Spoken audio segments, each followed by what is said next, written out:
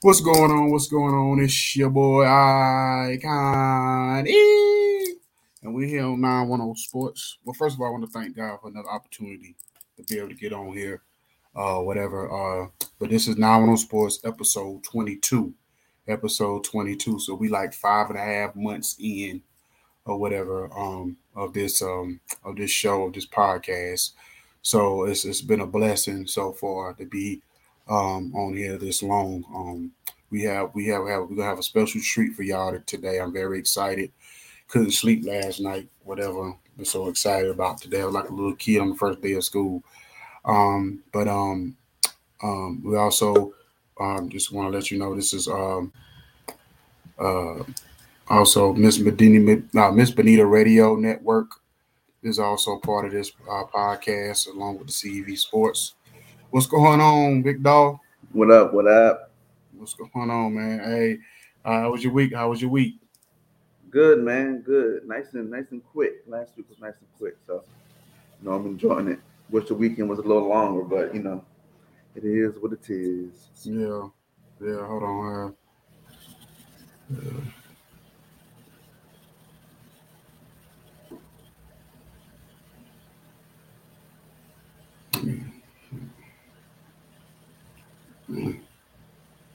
Okay, there we go.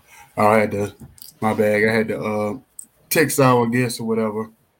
Oh yeah. Um, so I let them know to come on like 8:30. Get everybody else a chance to jump on here this morning. Your uncle old, so you take him a little time to warm up. You like an old Chevy. You Boy, got what? to take Yeah, to man. It's crank him up a little bit. yeah, So it's man, hey, so man, while we waiting on everybody and everything, come on, jump on. What you think about the games yesterday? Because I was watching and I posted last night. I said that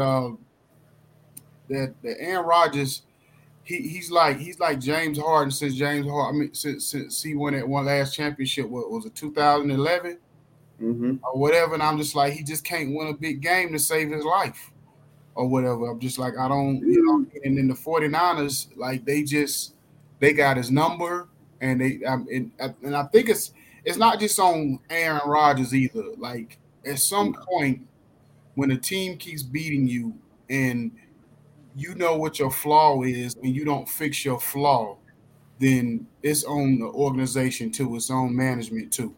You know what I'm saying? Yeah. The one thing about the Rams, I mean the Packers, is they're not physical enough. And when you're in Right. the playoffs, you have to have some kind of physical component to you. You have to be able to win one way. I mean, more than one way.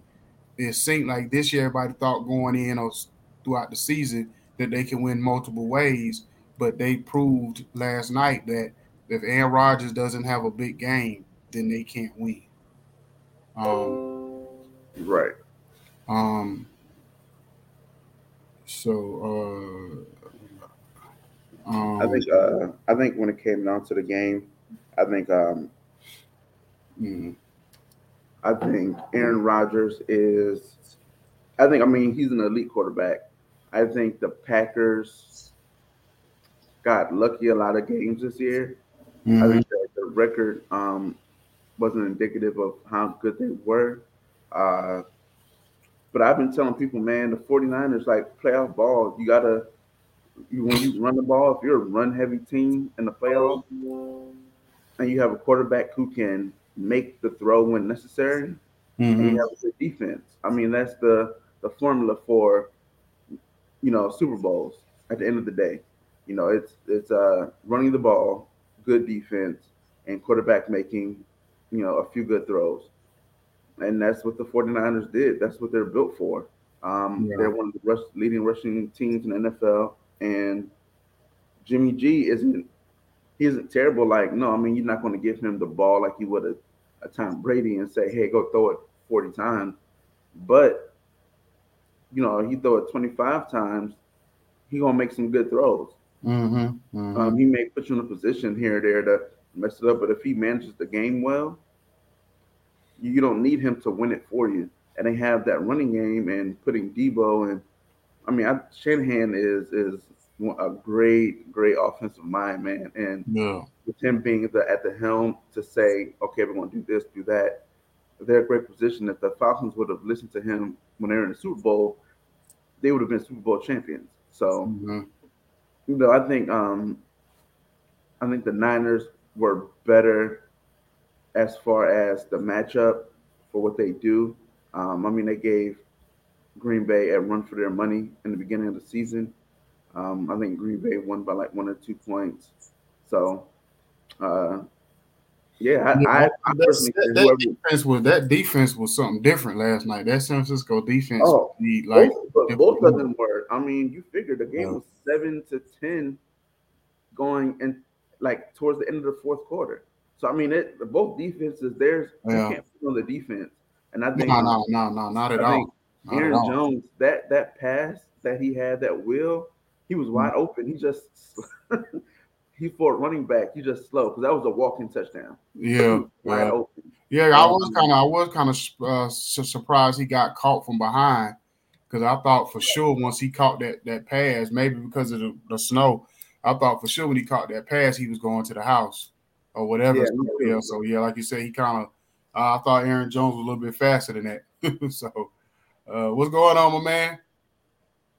What's good, man? How y'all doing this morning? Shoot, good, good. Can't complain. Good, Can't complain. good. I told him, your uncle a little older. I said, you like an old Chevy, got to give you time to warm up. You know what I'm saying?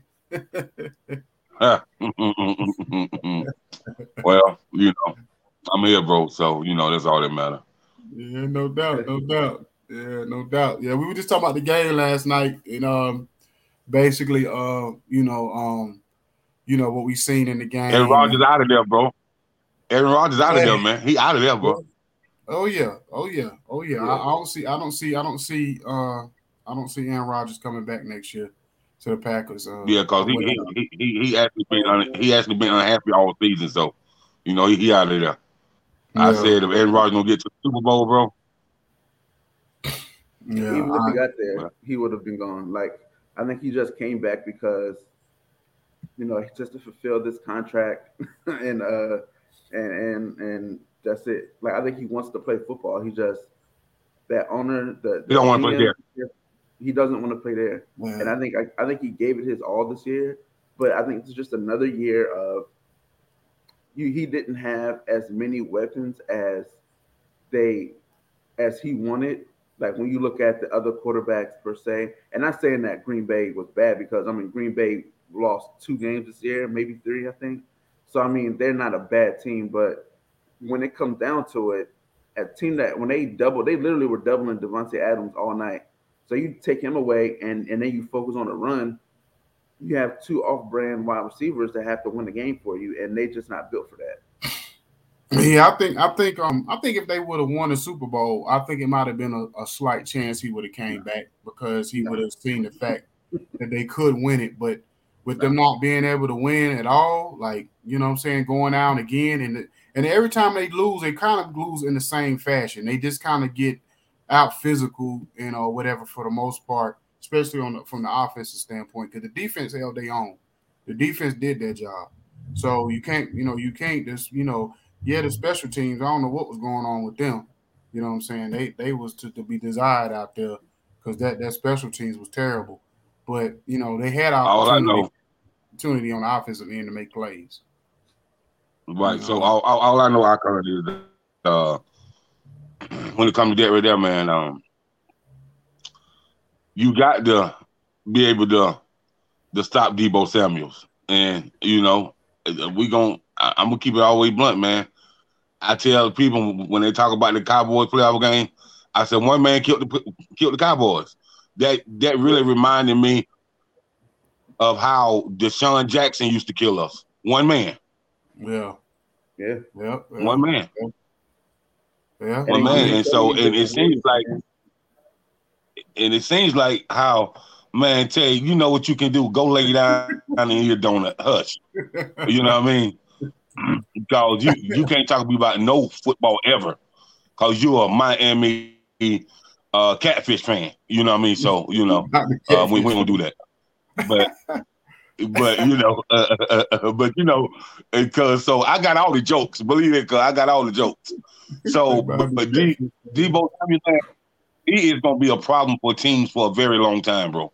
Yeah, If he's healthy, so you can just put him anywhere. It's like they did when he was at Carolina. They put him anywhere, bro, and he was a problem, man. And I think for whatever reason, you look at team like a guy like Kyle Shanahan and how he's using Debo. In the NFL, every team has a playmaker. They do. Whether it's somebody on the bench, somebody that may not get a chance, everybody got a Debo Samuels on that team. Mm-hmm. But they're just not open-minded enough to do that. To put You're right. give the ball to your playmaker. Like when you look at, my great Gators, you know what I'm saying? That's what he did. That's what Mullen and Meyer did with Percy Harvin. That was the downfall of his career. Debo Samuels is being used how Percy was kind of used in his career. Like put him at running back, put him at slot, put him on the outside, have him return. Like just give him the ball. Find a way to give him the ball. And I think when you have players like a Debo to like, yo, just give him the ball, things happen. And like I say, the Cowboys got a player, the Pats got a player, the Raiders had a player. Like everybody has a player that can make things happen with the ball in the hand. But it's just how you're going to get them the ball. And it's just not being traditional. It's open-minded. It's like a video game in real life. And that's how Shanahan calls plays. Like he's unorthodox. It's off the top. You can't put him in a box. And that's why he's successful.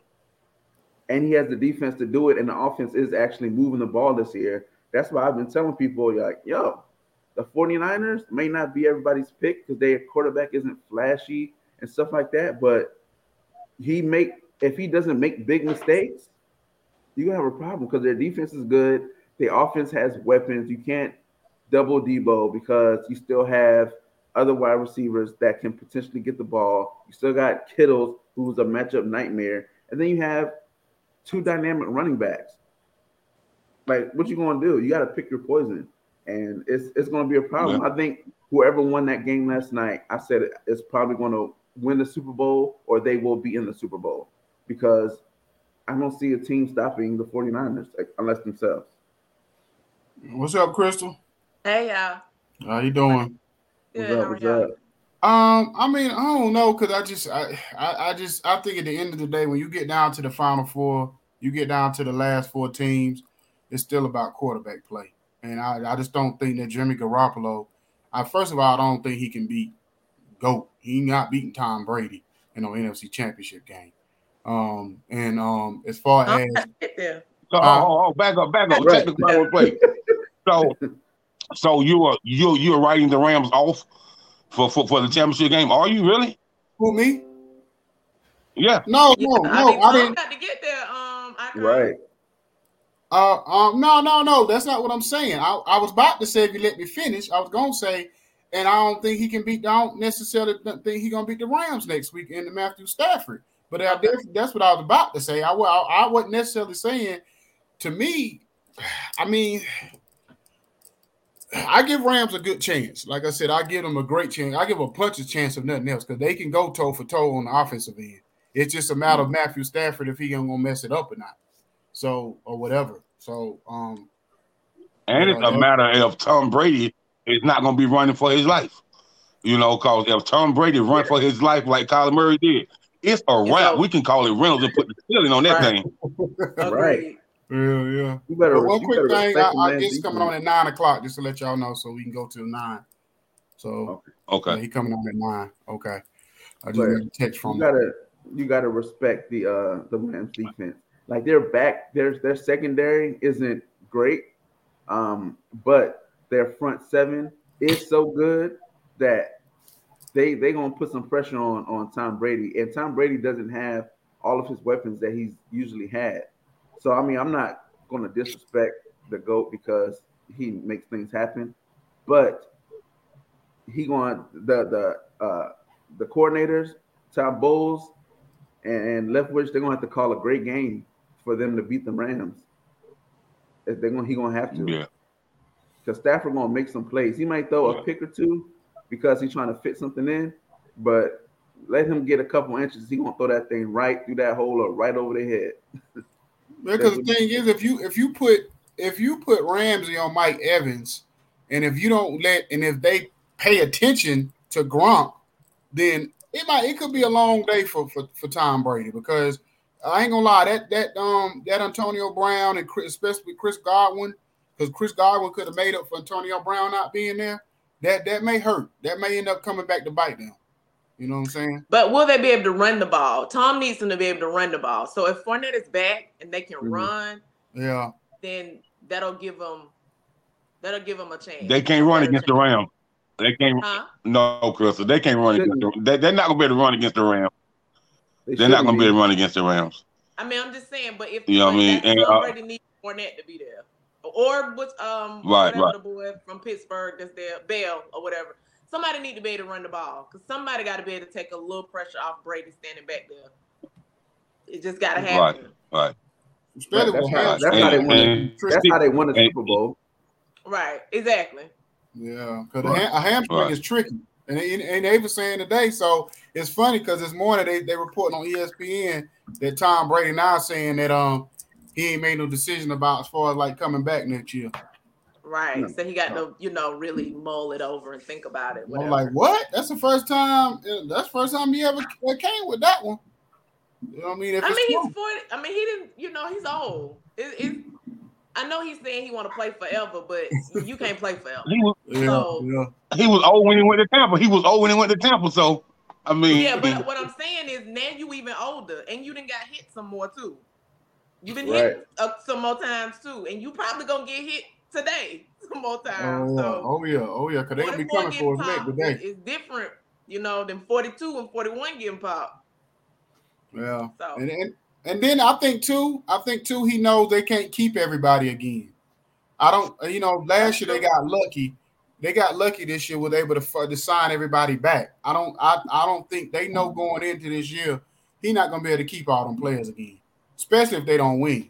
You know what I'm saying? But even if they win, some of them guys gonna be looking for a new payday. They're gonna be looking for a real payday. Right. And rightfully so. Exactly. And then if he wins this year by some chance that they win, he might want to go out a winner. You know what I'm saying? Like go out on top.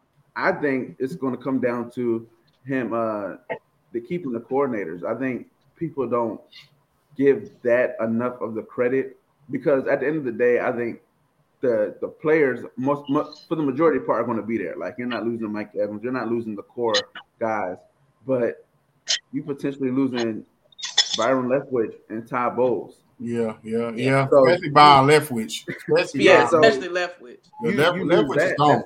He out of there. I'll be shocked if he ain't out of there. So is Tom really trying to learn a new system? Is a play calling going to be the same? The management of the players. So I think that is where it's going to come down to. Like, because if Byron Leftwich is gone, Ty Bowles is gone. Especially if they win it again, or they get they're gone.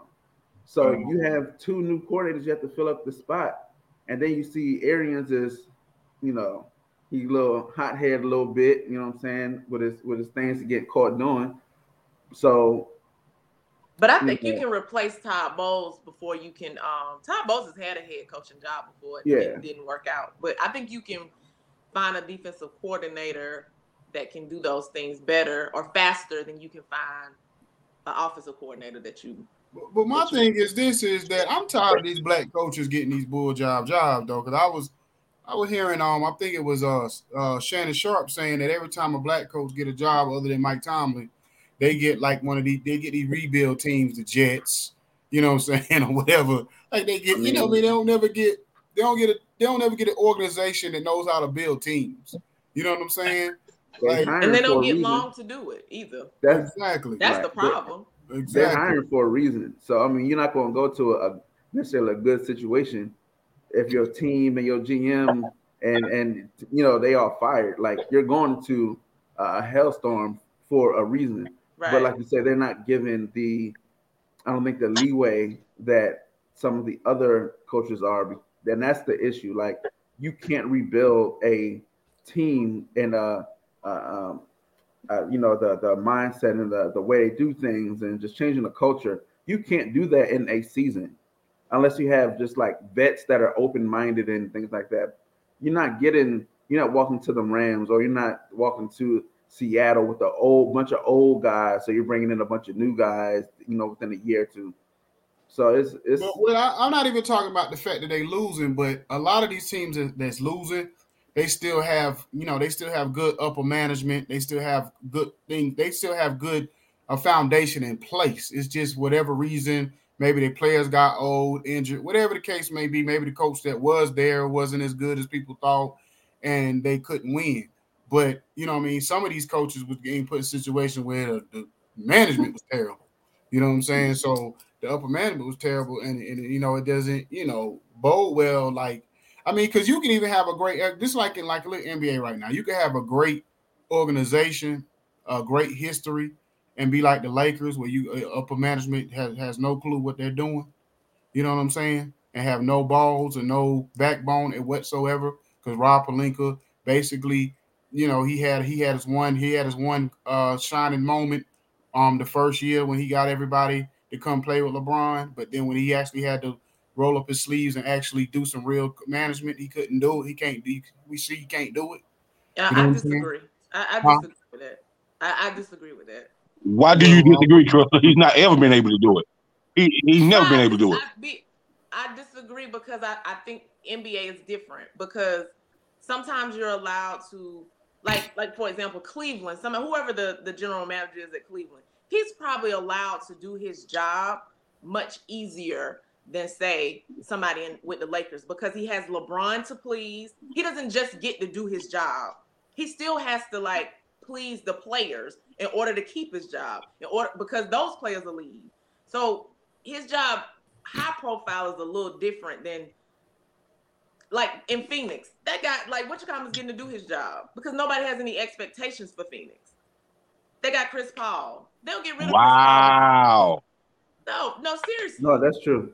No, but that was a surprise last year. No, that's serious, because Rob Pelinka has to please LeBron and AD because he needs them to stay there. And right? The buses. Yeah, so it's just it's a little different. And he did put that team together. He did get AD to come there. He had something to do with LeBron being there. They won. People call it a bubble ring, whatever. They won. And the Westbrook thing ain't working out. Now everybody want to throw them under the bus. It don't work. Well, and from what they're reporting, Crystal, that ain't who he wanted anyway. But he has to please LeBron and AD. Go ahead. If it was no Magic Johnson, there would be no LeBron. I'm not gonna give Rob credit for that. If it was no Magic Johnson, there would be no LeBron James. That play a factor too, but he wanted to come there anyway. And I know Magic had something to do with it, whatever. But we talking about where they are right now. So he still has to please LeBron and the Lakers. You see what I'm saying? LeBron, AD, and the Lakers. Well, yeah. So, but how can you please? How can you please? Anthony Medicare, United Health, Humana Davis. You know what I mean? You can't please him like that, man. I'd rather get some progression from grandmama in the wheelchair. They got two ankle braces, a knee brace, and an elbow base, and he can't do nothing. Like this dude is like you might can use his face on cryptocurrency, because that's only kind of production that you'll get from him, because you're not gonna get him on the basketball court. He's a bomb. I just don't know where back alley. I don't understand where y'all getting that from. Like he's not a bum. I don't understand what y'all have stable. He might be fragile. Like facts to prove what you're saying. He's not a bum. What are the facts that support your opinion? He's not a bum. He's probably more fragile than anything, but he ain't a bum. But when he play, he's probably not as inconsistent. He's probably not as consistent as you would want him to be. But other than that, I mean, at the end of the day, he's going to be a threat. Now, if he goes 20, 10, and 8 every game, who knows? But you better play him. Okay, you can. Who you talking about, KB? AD. Okay. Okay, Chris. You can be a threat for 10. You can be a threat for 10 games, but you out for 36 more. So what type of threat are you really? Yeah. Stop playing with me, man. Stop playing with me. This AD man bomb. This is where my pushback come from. What you saying? I get what you're saying about AD and them have to please AD and Bron. But both of them, like once they signed that 5-year deal, like AD signed his 5-year deal and Bron was on like a 3-4 year contract. At that point, they locked in. So you got to have some balls at some point to be like, you know what? Because the lot is you never really locked in though. He wanted Caruso. He wanted Caruso back, and they didn't sign Caruso back. They didn't have the money. LeBron wanted Caruso. They didn't have the money to bring him back. They could have gave that $10 million to that man if they really wanted. They literally didn't have the money. They didn't have the money. Stop, man. You can't be up. No, bro. I ain't buying that. $20 million. I'll buy a lot of books from the. They could have figured it out. Hey, KB, I will buy a lot of books from the bookstore, but you don't work for no Barnes and Nobles. I ain't buying them books. No, but I mean, I think they could have. Could they have by maybe making a trade or something like that? But I mean, the at the time when you look at it, do you keep a Caruso over a Westbrook or a Hill? And that's no. Like, you're not going to keep, because Caruso, at the end of the day, he's energy guy. It's awesome because his white boy making things happen. He's dunking and stuff, but he's not out good. There. He's not out there dropping buckets. He's not out there locking everybody. Like, he was just like a glorified role player at the end of the day. And he was a glorified role player. Now, so hold up, bro. So keep this in mind, KB. Now, the young man that played for Boston, right? That took the lesser money and played with Boston. They offered him a contract for like what, 74 million, 84 million. He turned it down. But you telling me that you would give him that, but you can't keep Caruso? Who? And Shooter. They offered Shooter a lot of money. Right. The Lakers offered him a lot of money, bro, but he turned it down. So you telling me he's still that the Lakers? Caruso. Oh, Schroeder. Yeah, he ain't that much better. No, but listen, at the time when they offered, at the time when they offered him that contract like mid-season. in the mid-season. Yes. So free agency, they weren't offering him anything. That's why he left, because it was mid-season. That make no difference when they offered it. Mid-season, beginning of the season, end of the season. They damn offered it, bro. They go by what they're going by based off that and potential. So at the time, he was playing pretty good at the time. But when everything by the end of the season, they were like, "Whew, I'm glad he didn't take it. Good luck." He played was like some hot garbage in the playoffs. In the last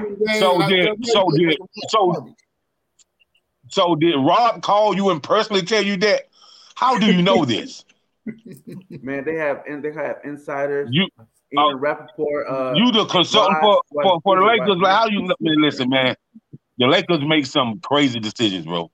Crazy decisions. Ain't no way you should have signed Dwight Howard back, man. You 7-2, bro.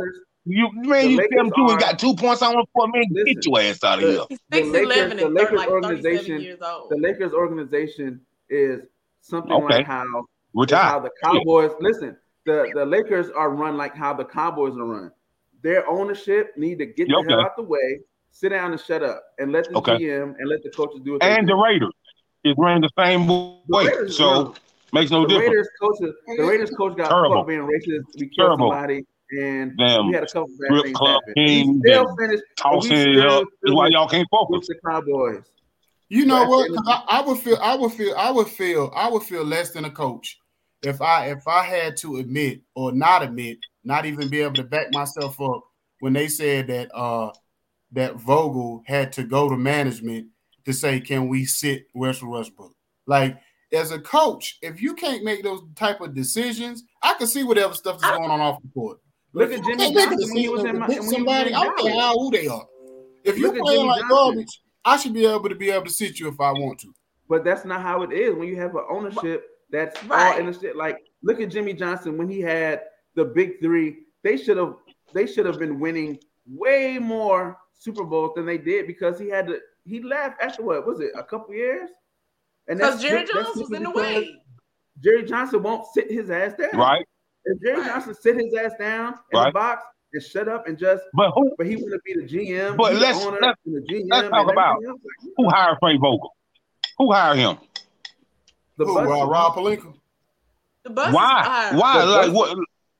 I don't know why. Why? They won't get it. They won't. What do you know about Frank? What do you know about Frank? What do you know about Frank? What does anybody know about Frank?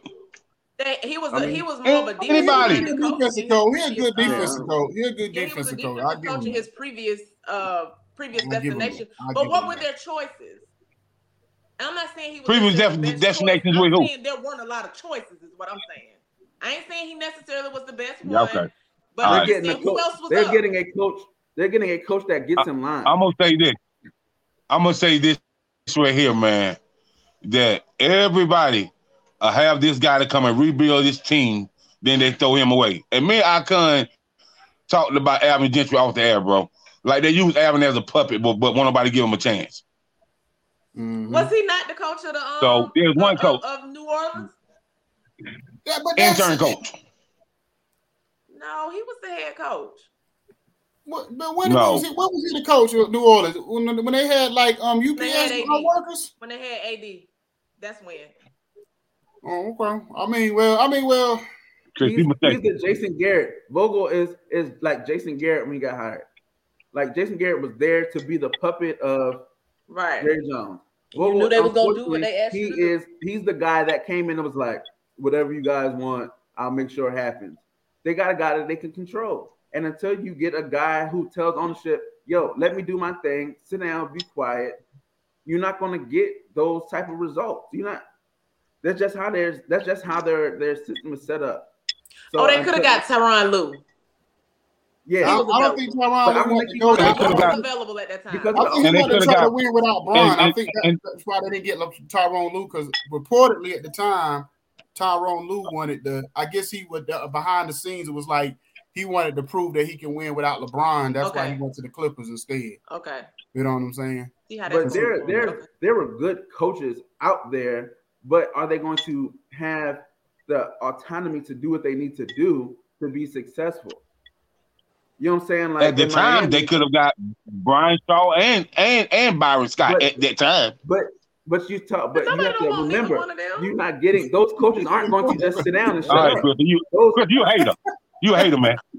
I'm not a hater. Nobody don't want them. I'm not even talking you a hater. You a hater, man. Don't want them out there.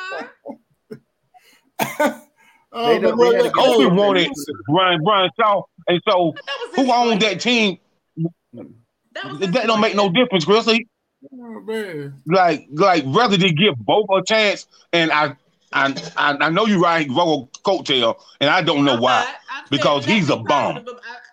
I'm not. I'm just saying he's a bum. He's a bum. He's a bum, man. And we talking about black coaches here. But you just throw the black coaches under the bus. Really? Because I don't want them black coaches. Give me another black coach. I don't want those man, here we go. So everybody black got to get it. We need somebody black that got to get it. I ain't say that.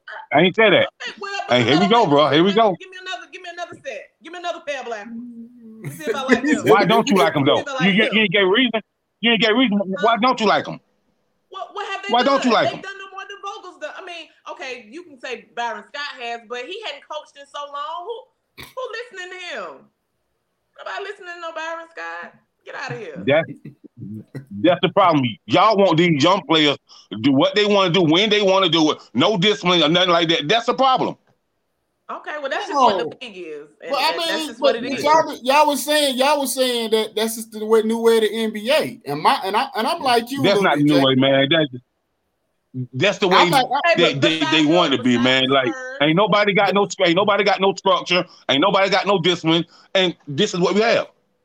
They don't got no backbone. That's what they don't have. They don't have no backbone. What coach has as much clout or can do what they want as much as Popovich? Popovich and maybe a Steve Kerr, but they'll get him up. Management will get him up out of there too if they don't. Whatever, but besides maybe 2 or 3 teams, we got 30-some teams. You can't name me more than 5 where the coach does what he wants to do and has all the autonomy for everything else. You can't name me 5. Give me 3, and don't mention Popovich. And you're right, Chris. I'm not gonna say you're wrong. What I'm telling you is the NBA, the front offices, the general manager. Pat Riley will shut that down real quick. What shut what down? Yeah, I'm saying he'll let Spoelstra like sit. He would let Spoelstra sit down Westbrook. Yeah, he'll let him do that now. Westbrook was playing like hot garbage. He'll let him sit Westbrook. But when Miami was getting built up by LeBron and crew, everyone like that because he was like, yo. That's what I'm saying. He was already built up. Man, listen, bro. Listen, man. Hold up, bro. Hold up. So, okay, I can understand. You said Miami getting built up by LeBron. KB, you wrong, bro. Like, damn, you wrong, man. Like, you gonna act like Wade ain't win a championship before LeBron got there. I'm not. No, that's not what I'm saying. Was it with Spoelstra? No, man. Like, come on, bro. I didn't say they're irrelevant. I didn't say Miami was irrelevant and that they were trash. No, I ain't talking about Spoelstra, but he said when LeBron was building Miami up, LeBron came to a great situation when he came to Miami. No. They was all right. They was all right. They were fine. They were still 40 games. Look, you got to remember Dwayne Wade. They didn't win no 40 games. Are you serious? He was gonna go to Chicago. He was gonna go to Chicago with Bron. Yes. You know what I'm saying? Dwayne Wade was willing to leave at the time. I think him and LeBron was debating on where they were gonna go. They were talking about the Knicks. They were talking about Chicago. The only place they weren't gonna go was Cleveland. They weren't gonna go to Cleveland, but they was talking about going somewhere. Because Cleveland was that. I'm sorry, 47. They won 47 games. You're right. Decent, but they wasn't like in the situation to win no championship. No. Right. They're the bottom half of the East. Yeah. But let me ask y'all about this because I want to talk about this before our guests come on. This whole Bruce Arians situation. So, they made a big deal about him slapping the player in the head when he was about to get the penalty or whatever the case may be. Mm-hmm. It was especially with Shannon Sharp. He really was irate about the thing or whatever. It was personal too, though. Yeah. You think it was personal? Well, I think I'm saying Shannon's rant was also personal. Why you feel like it was personal? To somebody actually like hitting you in the head. Like, yeah. You know what I'm saying? Right. Yeah. Because it means something more than it meant more than what it was at the moment. Unfortunately, I think that's more normal than people would expect. Maybe not to get that mushed, but you definitely get smacked in the head, face mask, grab. You may not say it as much in the pros because they just two grown men, but folks get smacked in the head and at face masks and called the craziest things under the sun. That's just because remember, what's his name for Michigan State? What's the coach name? The basketball coach for Michigan State. Izzo. Tom Izzo. Remember, and it was, as a matter of fact, it was in a tournament game or whatever. When he grabbed the player up and they made such a big deal about it. Was it a tournament game? It was like some kind of tournament. Yeah, I remember. And then the player defended him. Yeah, and he like, you know what I'm saying, grabbed up the player or whatever and was all that, and they made such a big deal about it, or whatever, and it was basically saying that that those type of things are not accepted at this point, in this time in this era or whatever. But I'm like, I disagree because I'm just like, at the end of the day, it's just like when I was telling my daughter about going to the military, I said, in order for you to have discipline, they got to get in your face a little bit. They got to yell. And on the back, and in sports, if you don't have some kind of discipline, if you don't have some kind of a father figure type person yelling at you or whatever, then you're not going to always get it. And some players, you never know how many times he probably had to get on this certain player. I'm not saying Bruce Arians was right in slapping a man in the head like the way he did, but for whatever reason, he felt like it wasn't nothing wrong with it because he doubled down on it and he ain't backed off of it. So, right. I mean, I think it was more made to do more about nothing. I think it was more overblown because I think if they wouldn't even have mentioned it, like doing the actual broadcast, I don't think nobody would have paid attention to it. You know what I'm saying? Honestly, like I haven't played football in about 2 or 3 years, right? when you in it, when you as a player, when you in your emotions and everything going on in the field, man, you don't hear nobody yelling a couple feet away. Sometimes you got to get hit, not necessarily smacked, but you got to get somebody on your helmet to get you or yoked up to even get your attention. Because a lot of times you hear yelling. So you might actually hit somebody on the head just to get them because that's the easiest thing. That's you gonna hear that. So I might hit it and look around like, what the hell? But if somebody's just yelling not at this me, day and age, bro. huh? These players, not this day and age. These players they so touchy-feely, they so emotional. Oh, he slapped my helmet. My experience. But the thing about it, to that player, he didn't even take it like that. He didn't come back at Bruce Arians. That's why I said I think it was made to do about nothing. Because it's not like he turned around and went off on Bruce Arians. Then you would have been like, okay, yeah, there's something more to do with this. But he kind of turned around like, oh yeah, you right, and it kind of almost like you right and backed off. You know what I'm saying? So it's just like it was made to do about. Now, that's why these players in society are so soft because y'all pick. It'd be like if you seen a parent discipline a child in the grocery store, and then you want to broadcast it all on CNN. You know what I'm saying? But just because you don't like the way they disciplining their child. You know what I'm saying? It's just like I think some people just overdo and make something to do out of nothing. You know what I'm saying? Right. So touchy-feely, bro. All this touchy-feely nowadays. Oh, me and you talked about this last night, Jacob. And I know Chris was frustrated like I'm frustrated. And I posted this on my Facebook the other day, and everybody was trying to take up for Hubert Davis. And so fire him, fire him, man. Fire him today, man. Oh wait, not a black coach. Yeah, fire him. Fire him. I said Friday, man. I ain't going to fire him. That ain't what I said. Wow. Fire him. Hey, man. Say what you want to say, Crystal, man. Like, man, you, Crystal, you a hard ass critic. No, you a hard ass critic, man. You don't give people a chance. All I said was he need to get it together. And everybody, people jumped on my case, talking about, oh, them boys trash. They don't. Man, I said, listen, you see Carolina, they got talent. Listen, man. Some people are not cut out to be a head coach. Some people is nothing more than assistant coach. Some coaches have to be told what to do by other coaches.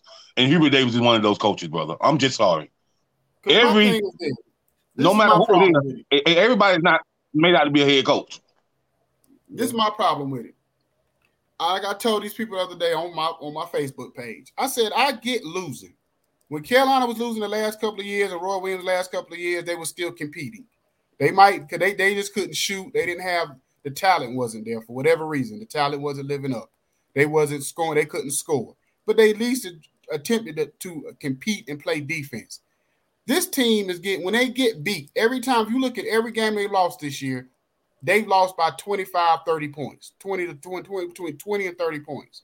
That's that's coaching. That's not, the coach is not, that's not even X and O's. That's players just not, like, I guarantee you, if Roy Williams was still been there and you play like that, he gonna have you running all kind of laps and doing all kind of stuff, drills. By the time you get to that game, you're gonna be scared to death not to come play, not to give an effort. So whatever reason, the players not listening to you. Yeah, you gotta ask yourself. Players gotta want to play for a coach. You know what I mean? Mm-hmm. And a lot of players don't want to play for certain coaches because they don't like the way the structure is. They don't like when it comes to North Carolina basketball, though, there was always a certain type of structure. You know what I'm saying? Yeah. And it's the thing about it, does Hubert Davis do enough as a coach? You know what I'm saying? That's what we gotta ask ourselves, man, because it seems like when he on that sideline, bro, Hubert Davis look lost, like he ready to go to watch the Lion King. I don't know, bro. Well, and it seems like to me he tried to coach too much like Roy, and what I mean by that is just because Roy Williams didn't like to call timeouts don't mean that's what you're supposed to do. You know what I'm saying? Hold on, let's go our guest for the day.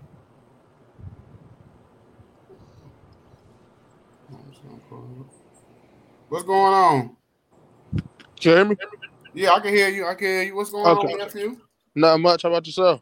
I'm good, man. I'm good. So, man, listen, man. Hey, first of all, I want to say I'm so proud of you, man.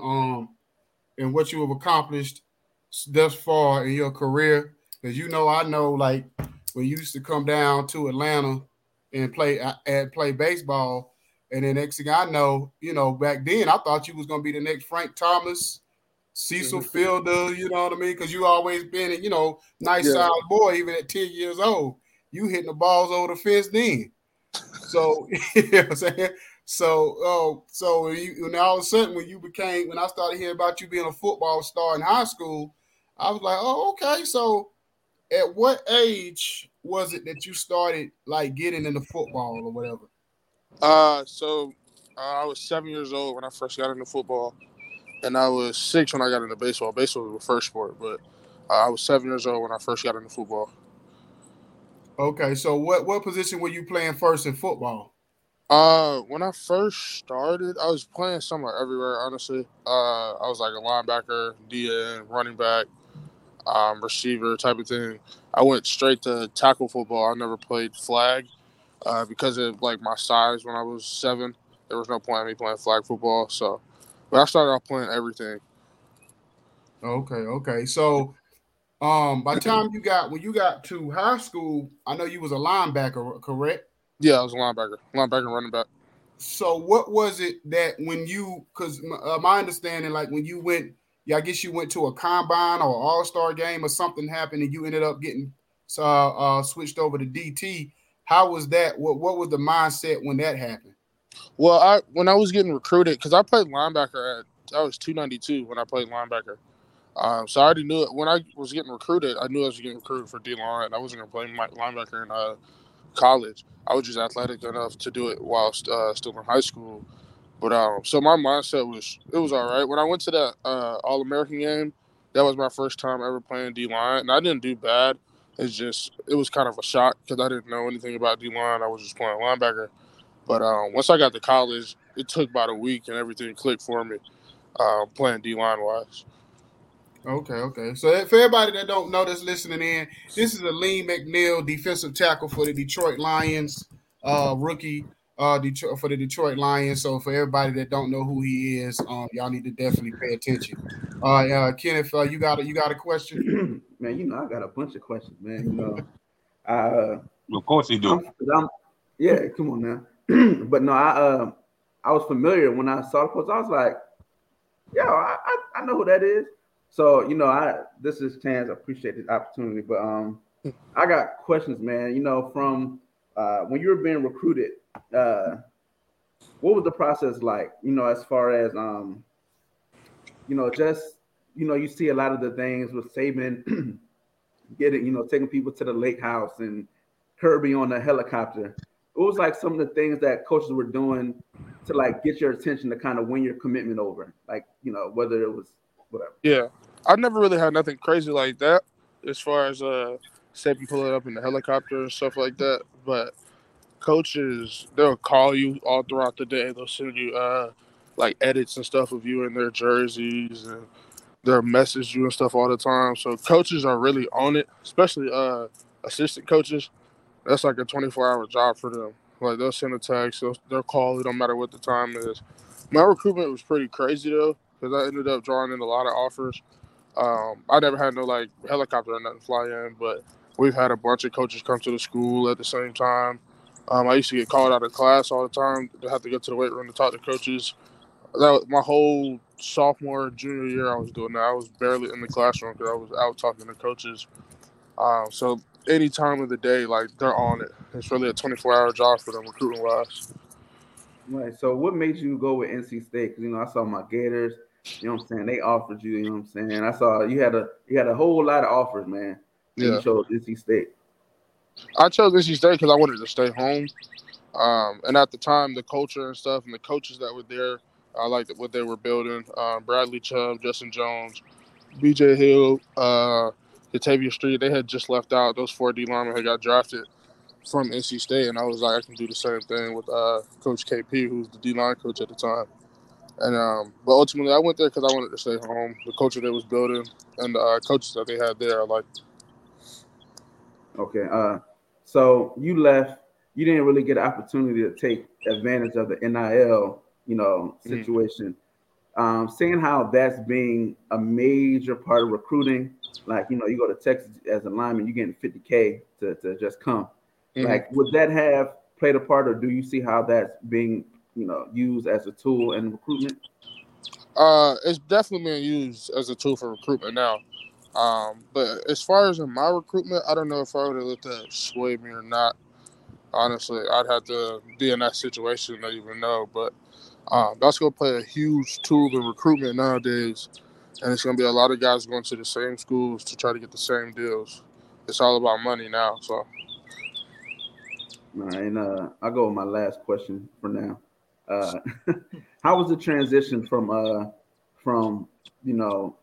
going from ACC, NC State to the Detroit Lions? That just that transition from college to the pros. How was it? it really wasn't that bad.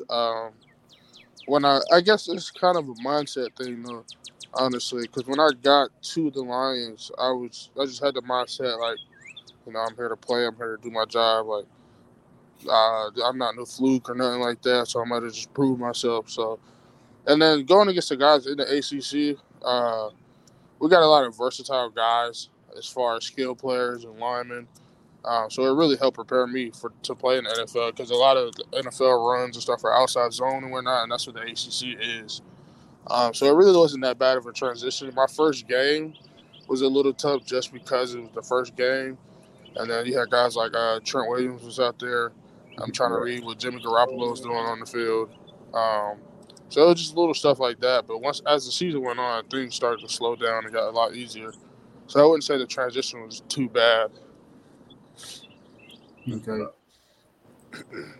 So, Jacob, what you got anything? Yes, sir. Upon going to the NFL, what player did you meet up with that you played college ball against, and how was that? How was that for you? Facing that player from the collegiate level to the professional level.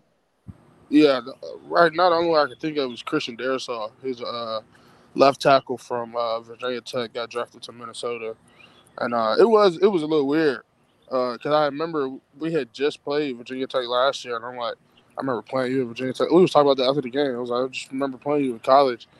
So I know it's a lot different now. And then I feel like I'm a much better player than what I was in college my last season.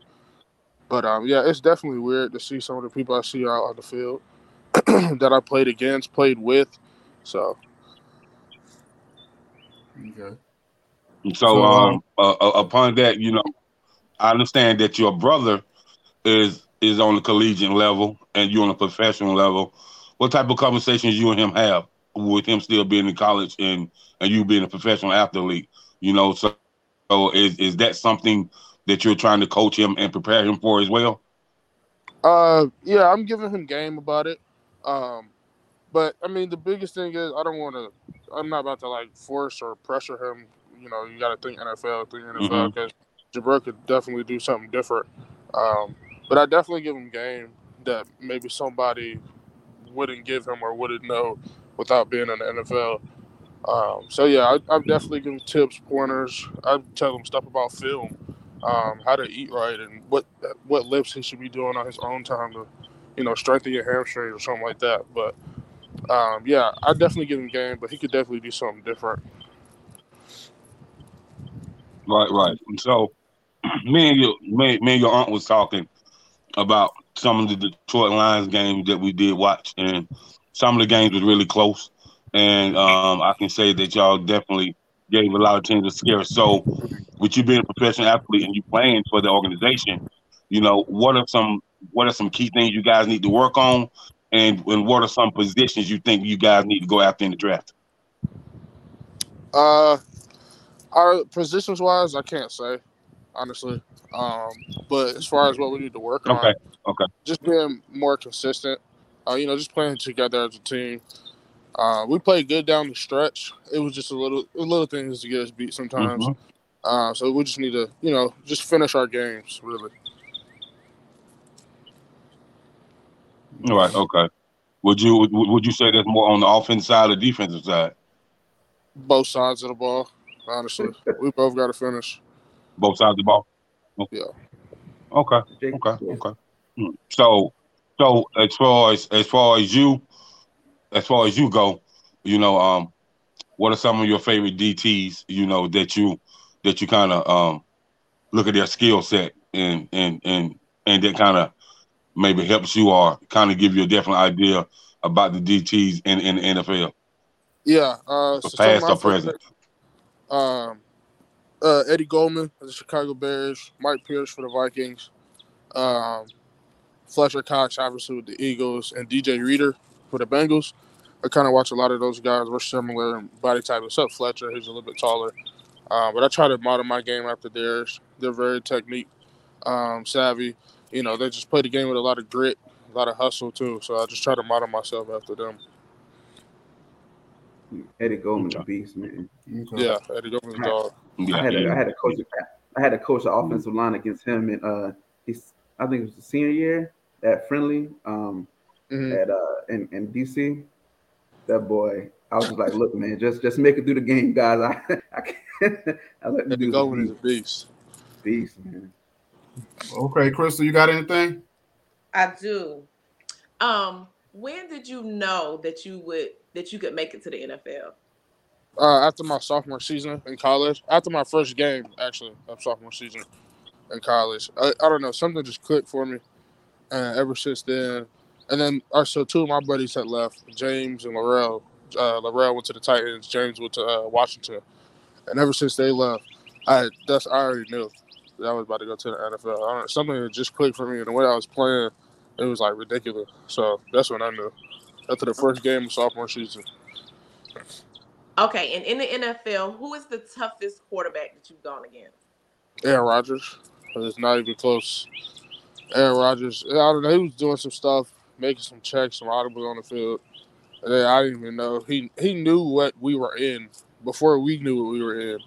So it was ridiculous. He was making checks and audibles, and stuff was wide open. He would check this run here. If I was in a G, he would check it back if I was in a one technique. So definitely Aaron Rodgers. Okay. And so I followed your I saw you on TikTok, and I see your TikTok videos, and I listened to some of your music. So how long have you been rapping? I've just been doing that. I think it was like freshman year of college. It's really just a hobby though, something fun to do on the side when I'm bored or something like that. I usually don't have time to do it, but when I do, I try to get in there a little bit. And so how many people tell you that you sound like Lil Baby? A lot of people do, but I don't really see it myself. Okay. Well, last question, and you might not be able to really answer it because I know you're a Detroit Lion, but what is it like playing with that type of like lose? Like they get a bad rep, just they're gonna lose or whatever. So what is it like going into a team that's what fans, as far as fans and everything, they're always looked at as they're gonna lose every year after year after year after year. So what is that like? To a certain extent, we really don't care. Because you got to go out there and do your job, play your hardest every game, regardless. So I mean, if that's the stigma they want to put around the Lions, then that's fine. But we're looking to change things around. We go in every game, we play our hardest every game. If you don't, you just won't be there. But we give our all every week, every weekend. Sometimes the small things beat us. Sometimes the team really does just beat us. But we're trying to change things around for sure. Okay. So let me ask you this, nephew. So nephew, so when did the team? Because I know you got there, y'all. Dan Campbell, his first year. When did the team and y'all knew that he was the guy? Because the one thing I noticed is that what we talked about on this show a lot when we watch y'all games, y'all play hard. You know what I'm saying? And y'all a young team. Y'all got a lot, especially on the defensive side. Y'all got a lot of rookie and second and third year players. So y'all a very young team, but y'all play hard.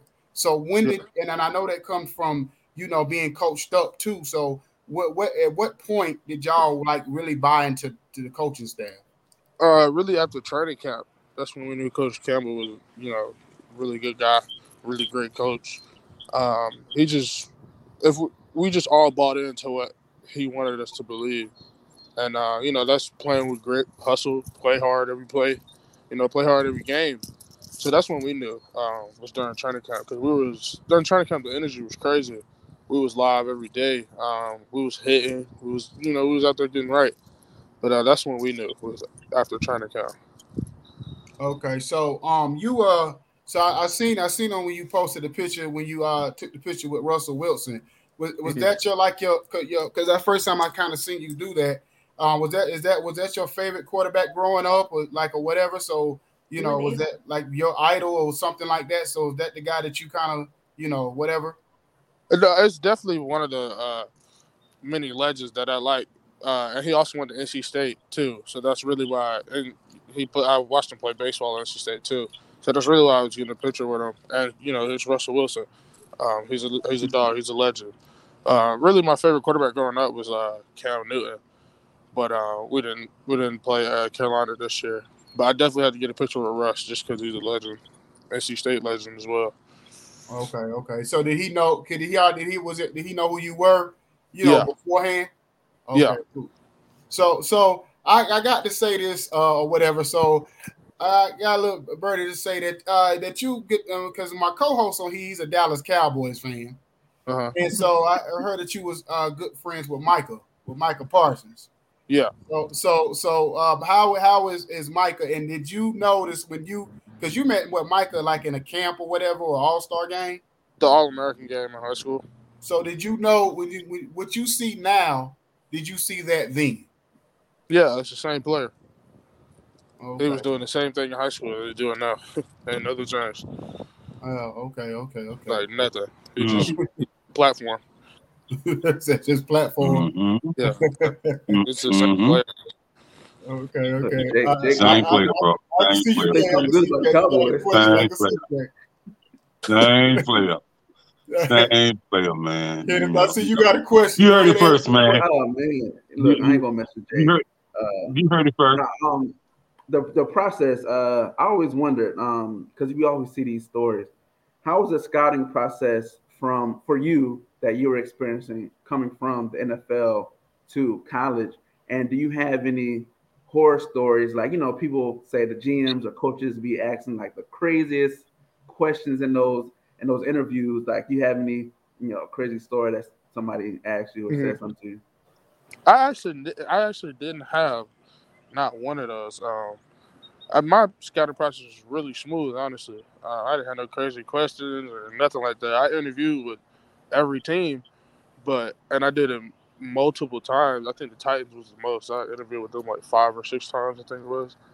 But I've never had no like super crazy question or nothing like that. Mine was really smooth. I was good at doing my interviews, so I was just getting through them really. Okay. And how was it your first time playing with yourself in Madden? Because I know you did. Yeah, I was going crazy. It was pretty cool though. I was like, man, I'm really in Madden now. So I played like 4-5 games as well though. But it's pretty cool. Did you feel respected with your ratings? It was straight for a rookie defensive tackle coming in, because usually they get like a 60 or a 65. They gave me a 71, so I was cool. Okay. That's what's up. Well, you got a question, Jacob? Oh yeah, man. So with all the strength and conditioning that you guys do, man, and you as a athlete, what's the most thing what has changed for you with the strength and conditioning from the collegiate to the professional level? And did you have to work on something more in the NFL than you did in college? And so what has that transition been like for you when it comes to the strength and the conditioning? Nothing really changed, honestly. In college, I'd say the only thing that really changes is like the amount of weight. In college, you're just going heavy, trying to get big, trying to get faster, stronger. In the NFL, it's more, it's when you're lifting, when you're doing strength and conditioning, when you're lifting, you're more focused on different areas of the body. So you do one lift that's a hamstring focus. We do one that's a quad focus, one that's a IT band focus that's strengthening the muscles around your knees. So I'd say that's the only thing that's changed.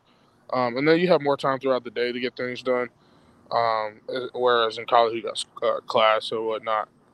But I don't too much doesn't change. It's just more body area focused, and nutrition is a lot different now. I have an eating coach that I work with, uh, and I have to do like a food log and stuff like that, so I can come back and perform at my highest level, be at my right weights and stuff like that.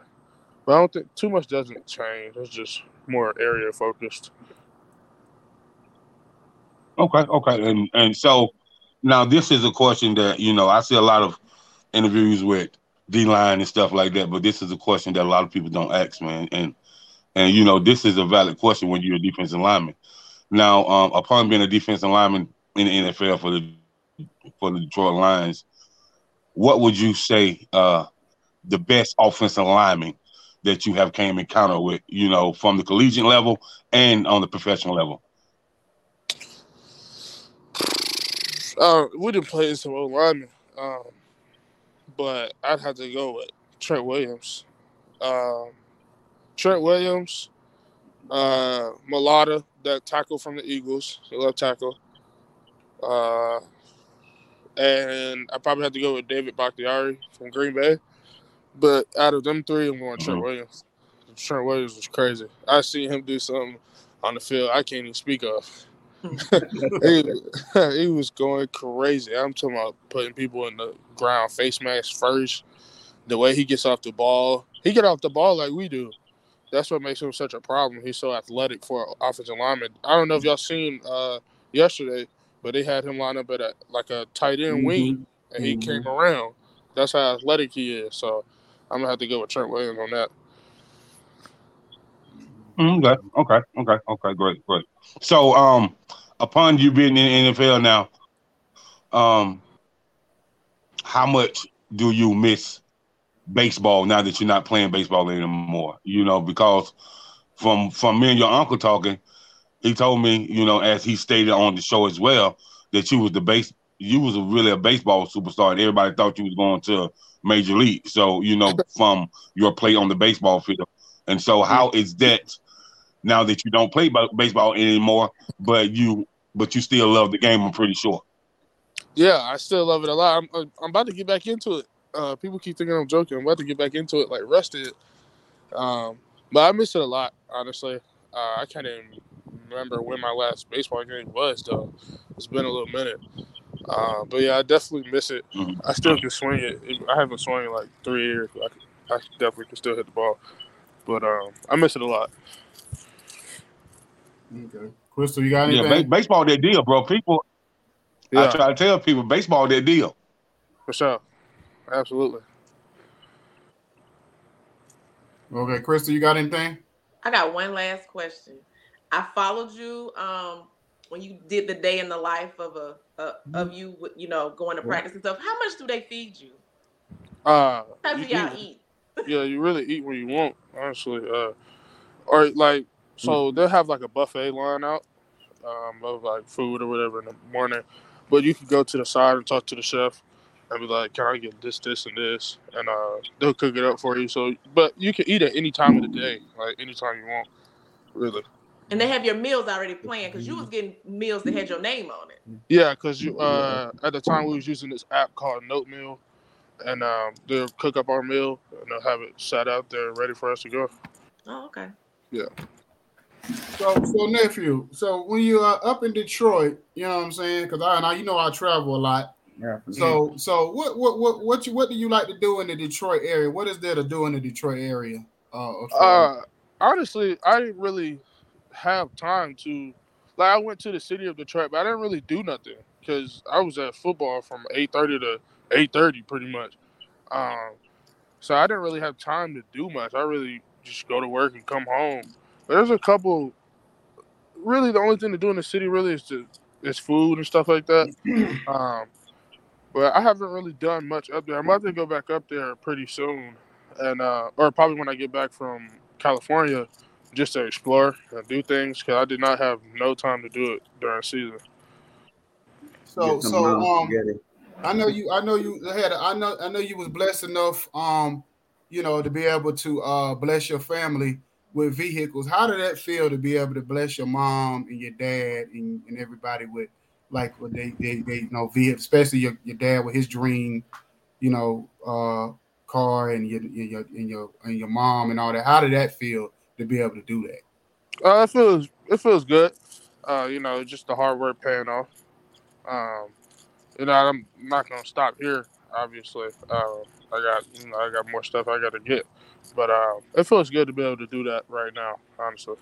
So for your career, so what do you see yourself as far as like your career, as far as like what's your, other than I know y'all want to get to the playoffs and as a team get to win a championship eventually. So on a personal level, what would be some of your personal accomplishments that you striving for in your mind? Yeah. Honestly, I really don't typically set goals individually. I like team goals, but next year, um, it's set in stone that I'm trying to make the Pro Bowl. And making the Pro Bowl comes along with playing hard, playing good, our team winning. We're getting recognition around our names. But ultimately, everybody's trying to make the Pro Bowl, but I'm trying to make the Pro Bowl, All Pro, things like that. I'm trying to be one of those guys in the NFL.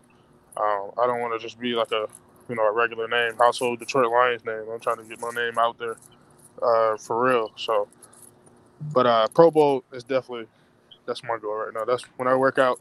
My background on my phone is the Pro Bowl little thing. So. Okay. So anybody got any other questions? I got one last question. Since the Lions are not in the playoffs, who do you have in the Super Bowl? That's a good question. Because Dallas lost, so I really don't know who's going to go now. You Hold on. So you had Dallas going? going? You like Dallas? Nephew? I thought Dallas going, nephew? I thought Dallas was going to go. They got a team. They got a really solid team, and then now that Green Bay is lost, I don't know. Were you surprised that Green Bay lost? Yes. Very. Okay. Yeah. No. The 49ers. You were too, Chris. I wasn't. So did y'all play the last remaining 3 or 4 teams? Did y'all play any of the team that's left? We played 49ers. We played the Rams. Okay. And we played Green Bay. Yeah. Okay. I know you played Green Bay. Okay. So, because y'all had a chance to play Mahomes yet. No. Okay. So, is there anybody with anything else before we let my man go? I just want to add this. I wanted Green Bay to win, but in my mind, I kind of know they wouldn't. And for the reason is the whole Green Bay coaches, all the coaches, the offense, defense, they've always struggled with the 49ers, man. They've always struggled with the 49ers. And if you look at the statistics, he's lost like 4 times to the 4 times in the playoffs to the 49ers. So, the proof is already in put. We're going to call that jello. I mean, it was there. So, was I surprised? No, I wasn't. But, I mean, it is what it is. You know what I mean? Well, anyway, man, I appreciate you, nephew, for coming on here. I know you're a busy guy, or whatever. And this your off season, so I know you need time to detox a little bit and heal up a little bit and get back on it. So and get your vacation in and all that kind of good stuff. But I do appreciate the fact that you did give us an opportunity to be able to interview you. And I just want to say, like, once again, I'm proud of you and what you've accomplished thus far. And the family slogan, touch new money every day. Yeah. So, you know what I'm saying? So, because I was talking to this about your dad. I said, between you and Jay Swizz, y'all made it out, and y'all made it known that it's possible to for where we come from to be able to come out and do big things. Mm-hmm. You know what I'm saying? So definitely, you know what I'm saying, I'm proud of you and wish you all the best moving forward. Thank you. I definitely appreciate y'all letting me come on. And one thing is important about your career, and I thought about it too. You've never missed a game since in college or pros, have you? No, never. And that's big because you know what I'm saying, availability is the most important thing in sports. Right. And for you to never miss a game, especially to play the position you play and how physically you had to play, and then the fact that you had to transition from linebacker to DT, and then of course you had to put on weight to do so. I know that had to be a difficult thing to do, and a lot of players wouldn't have been able to handle that. So I mean, just before you go, what would you be your advice, like just nutrition wise or whatever you're doing? What do you feel like you're doing, on a personal level to keep yourself healthy? You know what I'm saying? It's really simple, honestly. Just get your water in. Just watching what you eat. You can't eat out, every day. You got to eat some type of home cooked meal. Try to get some greens in. Drink your water. Don't try to drink too many sugary drinks and stuff like that. For me, I don't really like I have this food coach now that I'm about to start working with. But it's not like I'm about to be eating, all this out the water stuff, like this crazy stuff, and not eating meat and whatever. It's just to track myself and to keep myself in check. But honestly, just keep it simple. Get your greens in. Don't eat out all the time. Eat some home cooked meals. Get your water in. Stretch. Get a little walk in, a jog in. Some type. You can get some resistance bands. Get some movement going. Just get the blood flowing every day. And that'll keep you healthy. So you say you can burn a little bit, or do my Dukes have to come in and cook for you? No, I ain't cooked since I've been here. So mine gonna cook for me. But I can cook for sure. Let me get that out the way. But yeah, mine gonna cook for me. Okay. So other words, you saying that basically like the weight. So how much more weight did you put on when you went from linebacker to DT? How much more weight did you put on?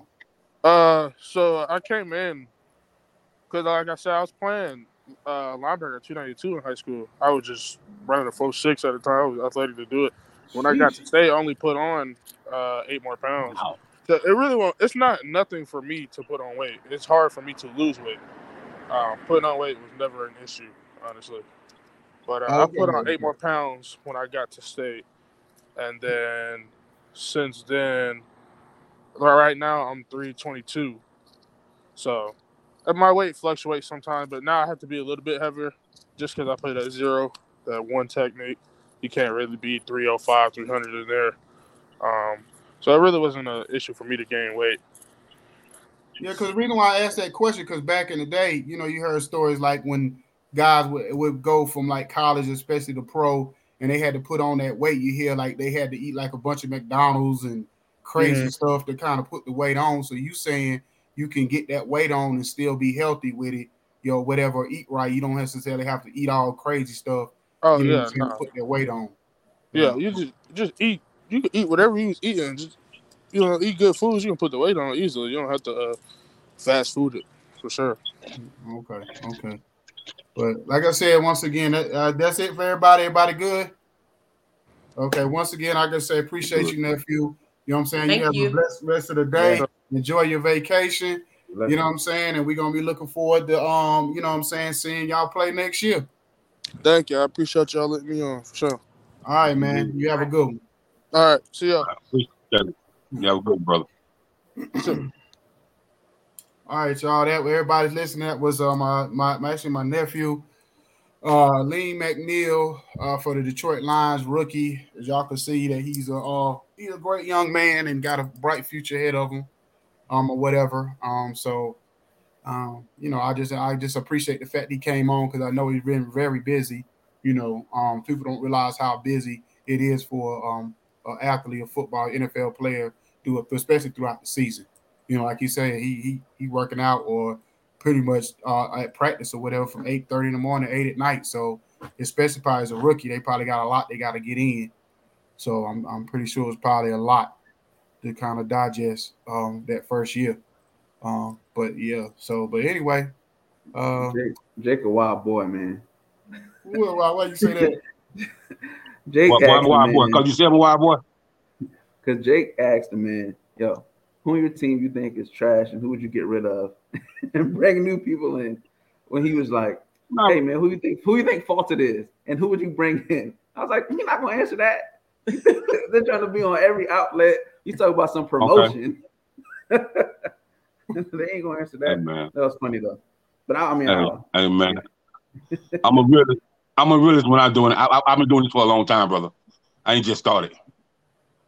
I know, but it was funny. It was funny to me. I was like, this boy a fool. Yeah. Yeah, well, yeah. I mean, I put in Jacob's defense, I don't think he really put it like that. You know, he was kind of politically correct with it. He just basically said, he didn't really say who was trash. He just said what do y'all need to improve at? You know what I'm saying? And I mean, that's a legitimate question to be like, basically we need, maybe another wide receiver or two, but at the same time, I get why he didn't answer the question, because then everybody in the wide receiver room be looking like, you think which one do you think we trash or whatever, or you know what I mean? Player sensitive if you say. No, it was funny. I mean, as a fan, as somebody, if I was just watching this, I would be like, yo, man, I'd ask the same thing. Yeah, so I get it. As a fan, it was funny. Hey man, but I mean, bro. If we're gonna run this, we need to run it. You know what I mean? I mean, that's a real question. Like you would, if Pete Carroll was to come on, you'd be like, "Hey man, why you ain't run the ball that thing? Why you do man?" Like it's one of the things. You be like, "Come on, man. Everybody should." Well, as a coach, it's different because a coach, you gonna ask. I mean, you gonna say as a coach, you can pretty much ask a coach whatever you want.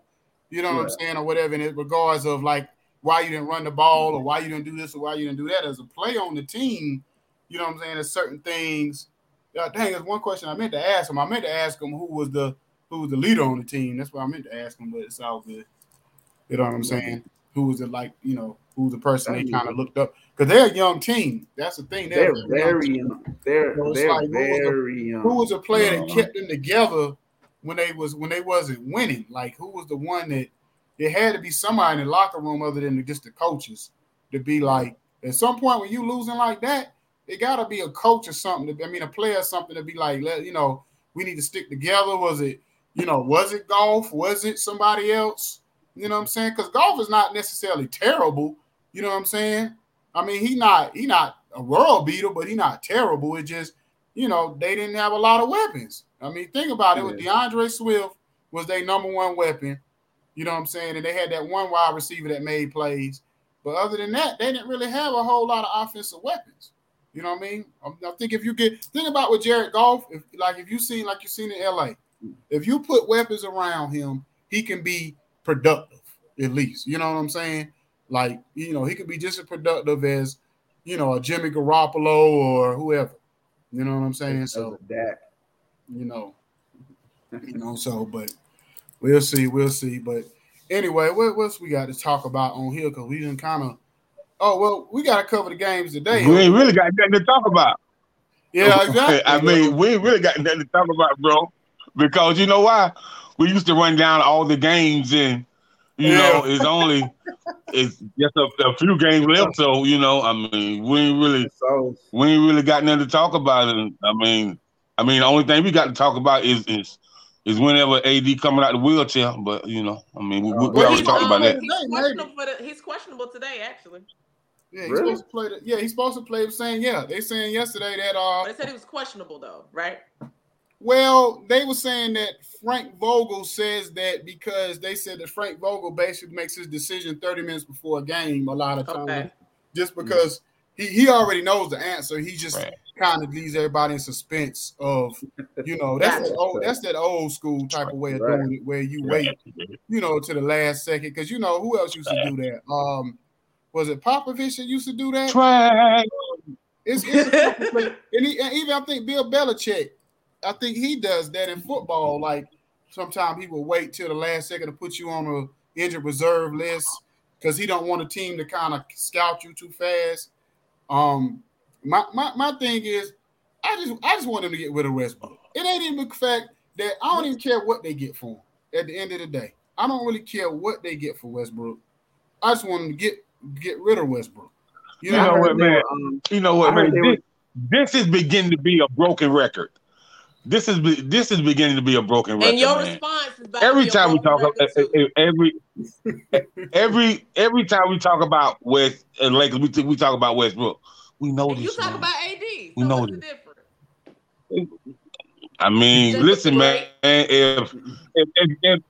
If you paying somebody this much money, and the 10 games they play are solid, but they out 42. Do you know how much money they paying Westbrook? If I'm gonna pay you that much money and you I know how much more turnovers than layups, we got a problem there too. Okay. 47 million. Okay. He can pay 44 million this year, 47 next year. I'm not saying we don't have a problem, man, but you know, they need to fix both problems, if you ask me. But which one is easier to fix? Y'all the one who sold on easier to fix? Y'all the one who sold on AD. I ain't sold on AD. I'm not sold on AD, bro. Didn't AD fire his like his training, his personal trainer people or something like that? Didn't he fire them? I didn't know he had one because I haven't seen any change in the body structure of him as an athlete. I ain't know he had a damn personal trainer. He did put on some weight though. He did put on like 10 to 15 pounds in the offseason. Yeah, he gained weight to pay that. You could tell he put on muscle. You could tell he put on a little bit of muscle. You know what I'm saying? Yeah. But that's what they were saying. That might have been why his game kind of like he's like he kind of get used to his new body weight or whatever. That muscle. I think that he fragile, bro. He must ain't eat no vegetables and shit growing up. He's fragile as hell, bro. Fragile, man. He's fragile, man. Definitely fragile. But reason why I say we need to get rid of Westbrook is because I just feel like the energy in the building, in the room, is gone. And I think if you remove something, then you can just change the energy. Like I'm not even because they talking about like Houston is willing to give him John Wall. Now, do I think John Wall is much better than Westbrook? No. But I think sometimes you just need to change because the thing about it is this. When LeBron was at Cleveland, right, and they had Jeff Green and they had Dwayne Wade, they had all these players that came in, and it didn't work. The trade deadline, they switched all the players out, bought Clarkson and Larry Nance and them boys in, and the energy changed. And all of a sudden, they started winning just because it was a different type of energy in the building. You know what I'm saying? And I think that they just need something to change the energy because they looking at it as there's no way out of this situation. So I'm not just saying, he's not even just Westbrook. Even if you change up a few of the players, trade whoever you got to trade and bring some new energy. If you can get a Jeremy Grant in, if you can get whatever you can get in just to change the energy in the room. You know what I'm saying? And I think that will at least give them some hope going into the rest of the season. But I just don't think they can go the last 30-something games with the same team. No, Icon. And I'm going to tell you exactly what the problem is. Listen, bro.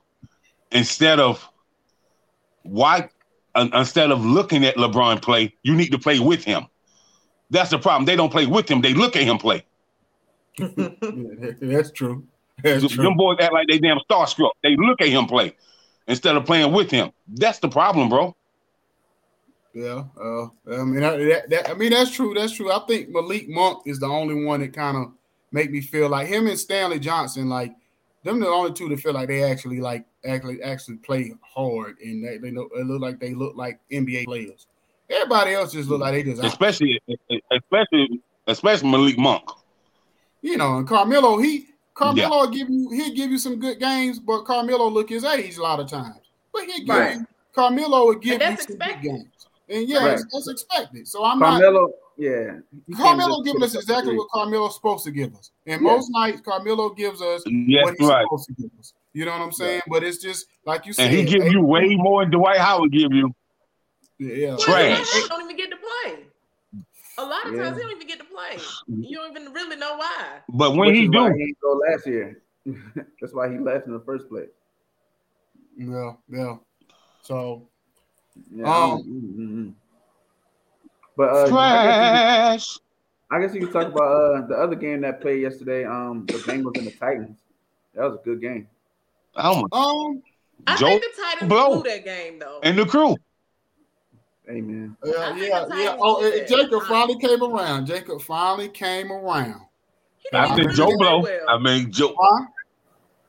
No, Joe Blow ain't play well. But this is what I'm gonna say about Joe Blow, Chris. He showed you that he has a winning mentality. He showed that he don't have a give up spirit. Right. And he's always had that. But yeah, I do. And he's always had that. And people don't really give his receivers. Yeah, we know what his receivers did, but the publicity that him and his receivers deserve, they don't get. And so they show improve. And I have never been sold on Tannehill. Tanny, get your ass out of here. Ain't nobody sold on Tannehill, man. I agree with that, Jacob. Bengals kind of get the love. At least Chase does. Maybe not the core. No, they don't. Not the core. I think the receivers do because they're rookies. And one is what the offensive player of the year, rookie of the year. Jamar Chase is rookie of the year, correct? And they're 1,000-yard rush. Yeah. 1,000-yard receivers. 2 of them. Higgins, whatever. It's only so much, too many passes, so much you have to say on rookies outside of just giving them their props for being really good. And Burrow gets his. If anybody out of all 4 of them, it's probably Mixon that gets the least amount of like notoriety or publicity or whatever. And he's actually really, he's pretty good too.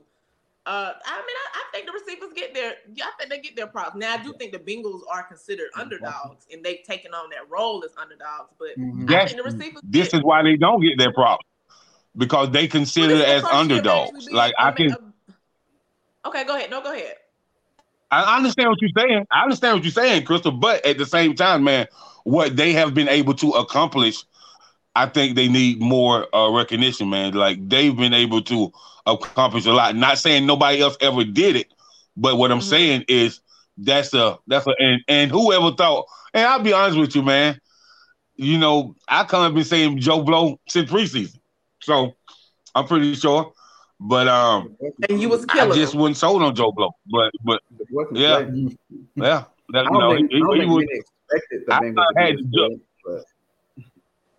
He had the Joe Blow cape on. Joe Blow. And he wasn't even really wearing the cape.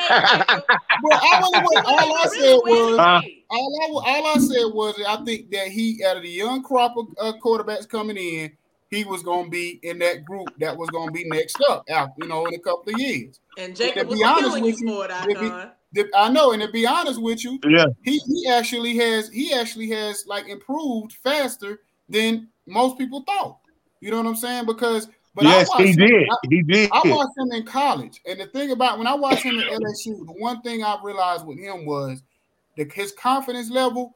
He got a confidence level that's almost on a cocky level, but he backs it up. But he backs it up on the field. Yeah, everybody was looking at he had Jamar Chase and he had Jefferson or whatever, and he had Higgins.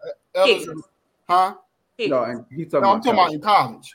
Oh, okay. He had Jefferson, he had Chase, but I'm like, at the same time, if you watch the plays he made in the big games in college, I was like, I knew when he got to the NFL, he was legit. You know what I'm saying, or whatever. Because the thing about it is, T. Higgins was trying to throw the game yesterday. All them passes he was dropping. That Joe Bell boy, like he dropped too many passes for me. He frustrated the hell out of me. I'm like, shoot, if they get him another receiver on Jamar Chase, they're gonna be damn. T.O. was the same way in San Fran. Who initially? T.O. initially. He used to drop a lot of passes. Anyway, he would make anyway, man, I ain't listening to nothing nobody from the Raiders say. Anyway, bro. And back to Crystal though. Crystal. Back to you though. Okay. I ain't listening to nothing you say, bro. I ain't saying nothing you say. Y'all ain't had nobody impressive in the media since Lyle Zado. I ain't listening to nobody what you say, bro. But anyway, man. Anyway, we'll compare. Let's compare. Man, listen, I listen to that you say, bro. Hey, bro, you like a pastor that don't put nothing in the collection plate. Stop, bro. The Cowboys ain't did nothing. Listen, jerseys got tight. Hey, listen, bro. Stop, bro. Stop, bro. Hey, stop, bro. Hey, bro. Stop, bro. Stop. Don't do it. Listen to this. Don't do it. Don't do it. You're rated. I was telling Jacob yesterday, I said Colin Cowherd said that, in his opinion, that the Cincinnati Bengals was the least talented team in the playoffs. Least talented? Like, least talented. And I was like, well, if they're the least talented team, I hate to see I hate to see what they do if they had talent, because them jokers be playing. All that defense is legit. I said, and they got offensive weapons. So where's the least talent at? Like, well, I think on the defensive side may be where the if there's a deficit, then it would be the defense. That's what I would think. Well, but the offensive line is the one to be desired. That offensive line is garbage. Talented though. Yeah. That's extra. Least talented. Yeah, that offensive line is garbage. I think they find a way to win. Like when you look how they played with the Raiders, right? Came down to a final 2 plays. Their offense is their passing game, and their running game. They're legit. They're legit. Right. Like you said, their offensive they offensive plays fit who they have for their offensive line. So their offensive coordinator does a good job of putting them in a good position. But you said defense. I mean, they have a good front four, but that back end, if they get that back end tooled up, right, they're gonna be something. Yeah. That's why I said in the next 2 or 3 years, I'm thinking, well, it might be next 2 years. I think they'll be right there. If they get a couple of offensive linemen, and the thing about it is you don't have to pay Joe Burrow for another 2 years, so you can do sort of like don't have to pay him too. Yeah. He gonna get the bag. He gonna get a $250 million, $300 million contract. But I'm just saying, like, do like how the blueprint, like who was it that did it a couple of years ago, where basically with Kansas City, but before they had to pay Mahomes, where you basically go out and collect a bunch of players to try to win now before you have to pay your quarterback, especially when you got a legit quarterback. So if the Bengals were smart, they'd go all in this offseason and next offseason, and before they have to pay him, just to see if they can maybe grab a chip. You know what I'm saying? Before they have to give him all that money. And then you might have some more people that actually want to come there and play. That's what I'm saying. I think want to come there, not just get traded there, but want to. I think free agency about to be, you looking like, hey, they should be a desired place. You might get 1 or 2 linemen that probably wouldn't have came, but now they see like, all right, we got something to win. So you might bring in 2 linemen, you might bring in a safety, maybe another corner, draft a linebacker. It's definitely possible. Look how these free agency teams be racking up. Yeah, they be racking up. I think they the Bengals are legit. Yeah. They're gonna be a legit problem. Now I do think this game right here, they just kind of got lucky. Yeah. I mean, you have to be in the right place at the right time to get lucky for it to benefit you. So you have to give them credit there. But I felt like the way the Titans defense played and how many times they sacked Burrow, that was set up for the Titans to actually win that game. And Tannehill threw a terrible first, that interception, that was terrible. But that last one, to me, and maybe somebody can tell me I'm wrong, because online they're telling me I'm wrong. But I thought that it was on the receiver, because it went straight through his hands. Yeah, he had a check down. He could have threw the ball shorter to a tight end. I think a tight end was open. But the guy he threw the ball to, I don't think it was Brown though. But the guy he threw the ball to, the ball went straight through his hands, and then it got tipped, and it got Bengals intercepted it and went down and scored and won the game or whatever. But they were driving. You talking about? Because I don't think he should. Well, because you don't think he should have thrown it? No, the defensive back was on him. The defensive back was right on top of him. It was right in his hand, though. Like, you got to catch that. He was actually. I just think it was a dangerous play. I put it like this. I just think at that point, if you didn't have a surefire open play, I think you would have been better off just throwing it away and then just playing for overtime. Well, he had the running. Right? He had a tight end open, and he had the running back swinging. And the running back only would have had to make one guy miss, or it possibly would have been like a 4th and 1 type situation. But I think it was a bad decision. I think he predetermined where he's going to go. I think he thought that Eli Apple was going to be playing off for some reason, and he just tried to fit it in there. But Eli Apple was on him, like he wasn't open at all, and it was just a bad play. But that's Tannehill, man. Tannehill makes. Let me look again, because what it sounds like y'all telling me is I'm wrong. I don't like that. Let me. Well, he wasn't, because he didn't create separation. A wide receiver, it was like a quick turnaround, and he just wasn't open. Like the Eli Apple didn't bite off the deep route fake. So, but when he broke down, Eli Apple, the whole time his hand was on his hip the whole time. So when he went up for that pass, it just wasn't the best pass. I think he just predetermined, like, all right, I'm gonna go right here. It should be open right here, and it just wasn't.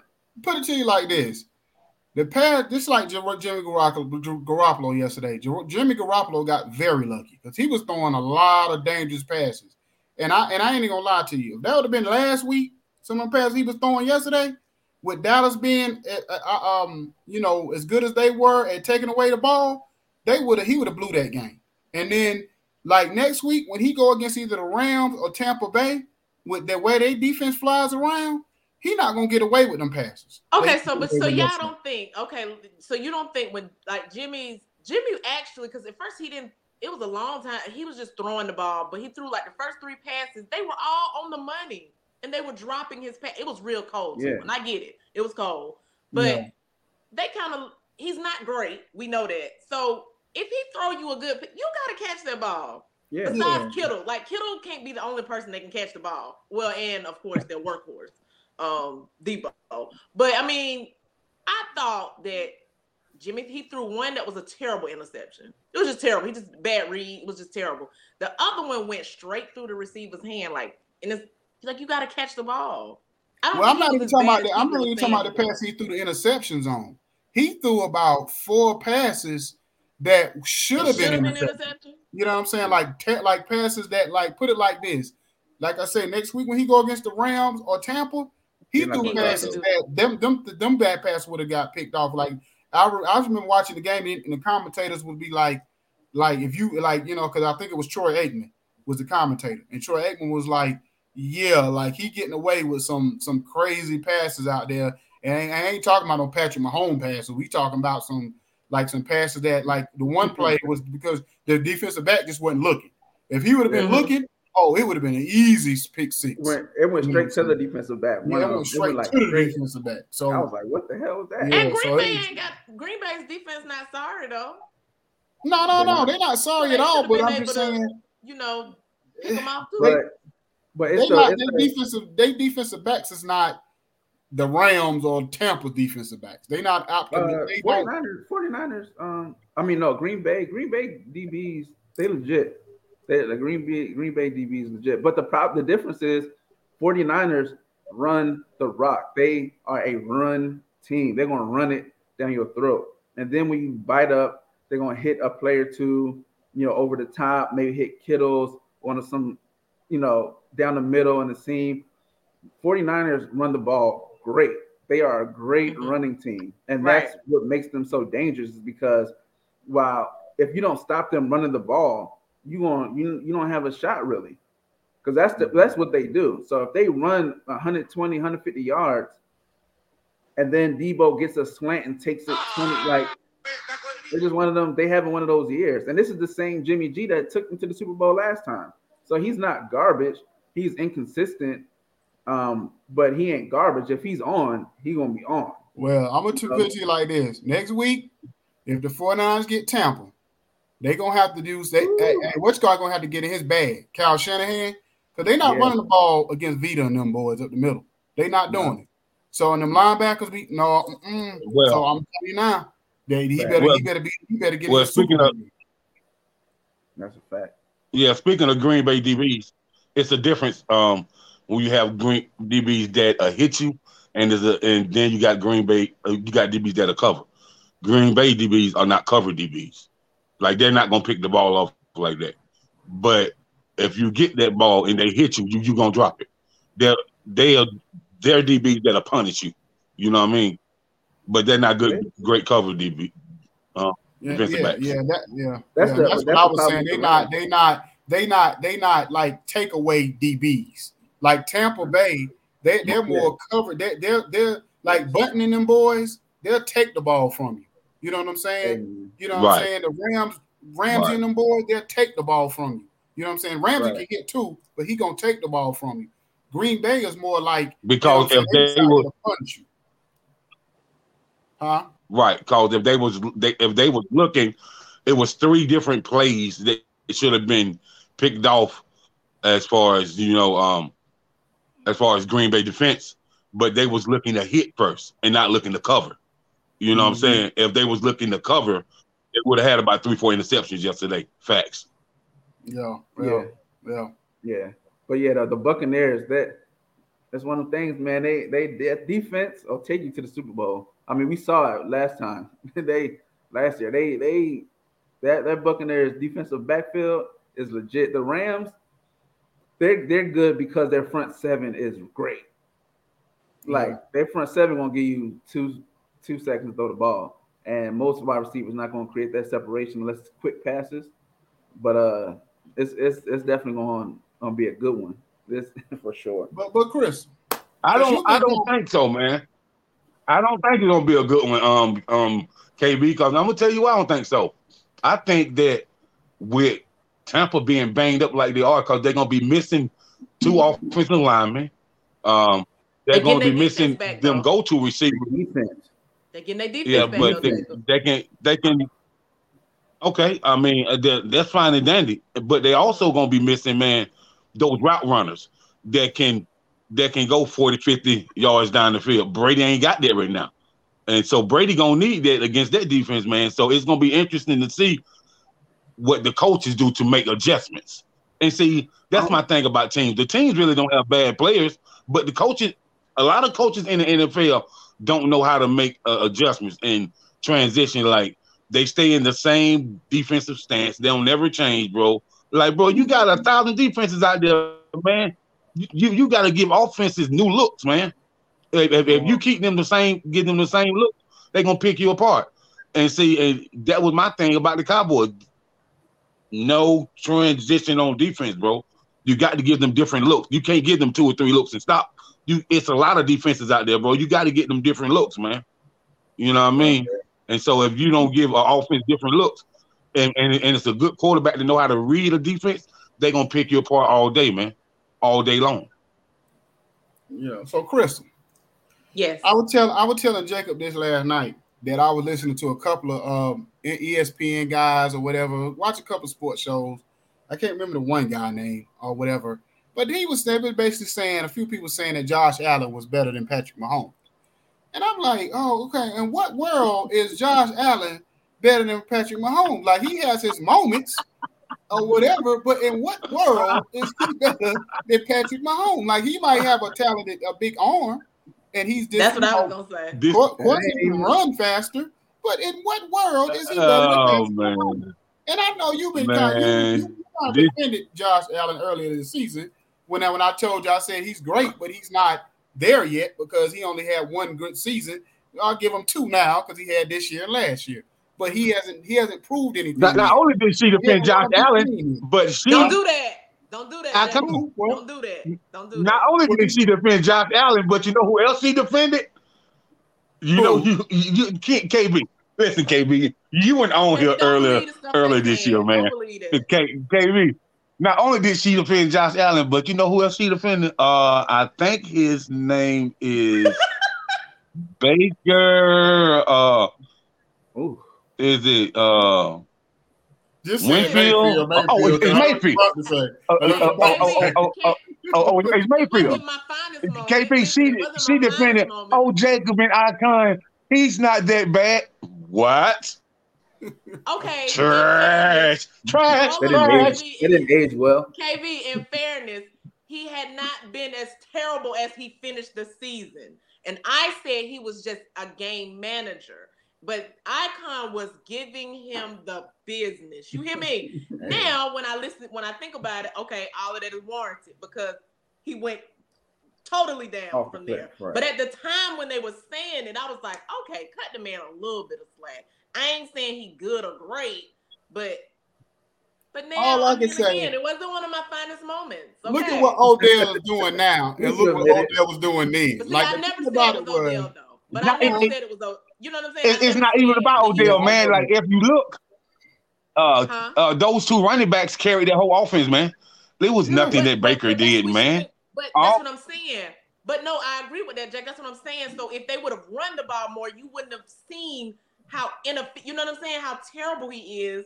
He could have game managed. If Chubbs wasn't healthy and had they been able to do that, they probably would have been a better team. Maybe he throws the ball 25 times, not 35, not 40. Because he a gunslinger. He think he can make every whatever. I never said it was Odell. Odell was just a bad situation. I know you did. I was just pointing out. I was pointing out with certain people, not on this show, with certain people in the sports world was trying to make it seem like Odell was washed. And I said, no, he ain't. He got a terrible quarterback. Because I'm like, when you got a talent like that, you got to put it like this. Everybody knows in the NFL, the first 15 plays are scripted. In any NFL game, that's why a lot of times you see a team come out and get 7 points real quick. Then the rest of the game, they can't do nothing. Because they first 15 plays, they already know this is what they're gonna do, this is what we're gonna do. So if we can get into our bag early, then we can get an early score. But what happened is like my thing was, you got a talent like Odell. I don't care if you got to give him a bubble screen, slant route, something. You design something to get him off early. So when later on in the game, you can utilize him later on in the game. They couldn't even get the man off early in the game, ever. You know what I'm saying? And that was all on but why could he get it to Jarvis Landry but couldn't get it to Odell? That was weird. Because he didn't want to get Odell. Yeah. Listen, man. That's the only answer to that, really. Yeah. That's what it came down to. That's why the dad said what he did. That's why he showed the video. And the dad was the video showed the video of all the time he was open and Baker didn't throw him the ball. You know what I'm saying? That's why. And for me, man, for Odell to be with the Rams now and have had more touches with the Rams in a short period of time than he had with the Browns in 2 years, man, that just says that Baker Mayfield, as we have thought, he's trash. He's trash. He's not he's not even that good at all, man. He's not even that good at all, man. So I don't know if Baker, if the Browns gonna be looking for a new quarterback, but if the Browns want to be a contender, man, they gonna have to really look for it. Because I know I seen a report where they were interested in Watson recently. I've seen the report. Well, see, that's the only thing they need. They have everything else. They literally, when you look at their roster and what they have, they got wide receivers, they got corners, safety, linebackers. They have on paper are the perfect team. They just got to have some QB play that don't sabotage them. This is why I said in this, and I say this, and if I was Deshaun Watson at this point, as long as this thing that went on, I would just settle. Because whoever people think they're gonna think. Some people gonna think you're guilty. Some people gonna think you're innocent. People done made their mind up at this point. So if you settle out, ain't no people that ride for Deshaun Watson we gonna understand. But those people that actually use our common sense at this point, because most people that settle out of court, celebrity wise, they do it because exactly what's going on right now. The system dragging this thing on with no evidence. So at the end of the day, you know what I'm saying? You might as well just settle out of court so you can get back on the field.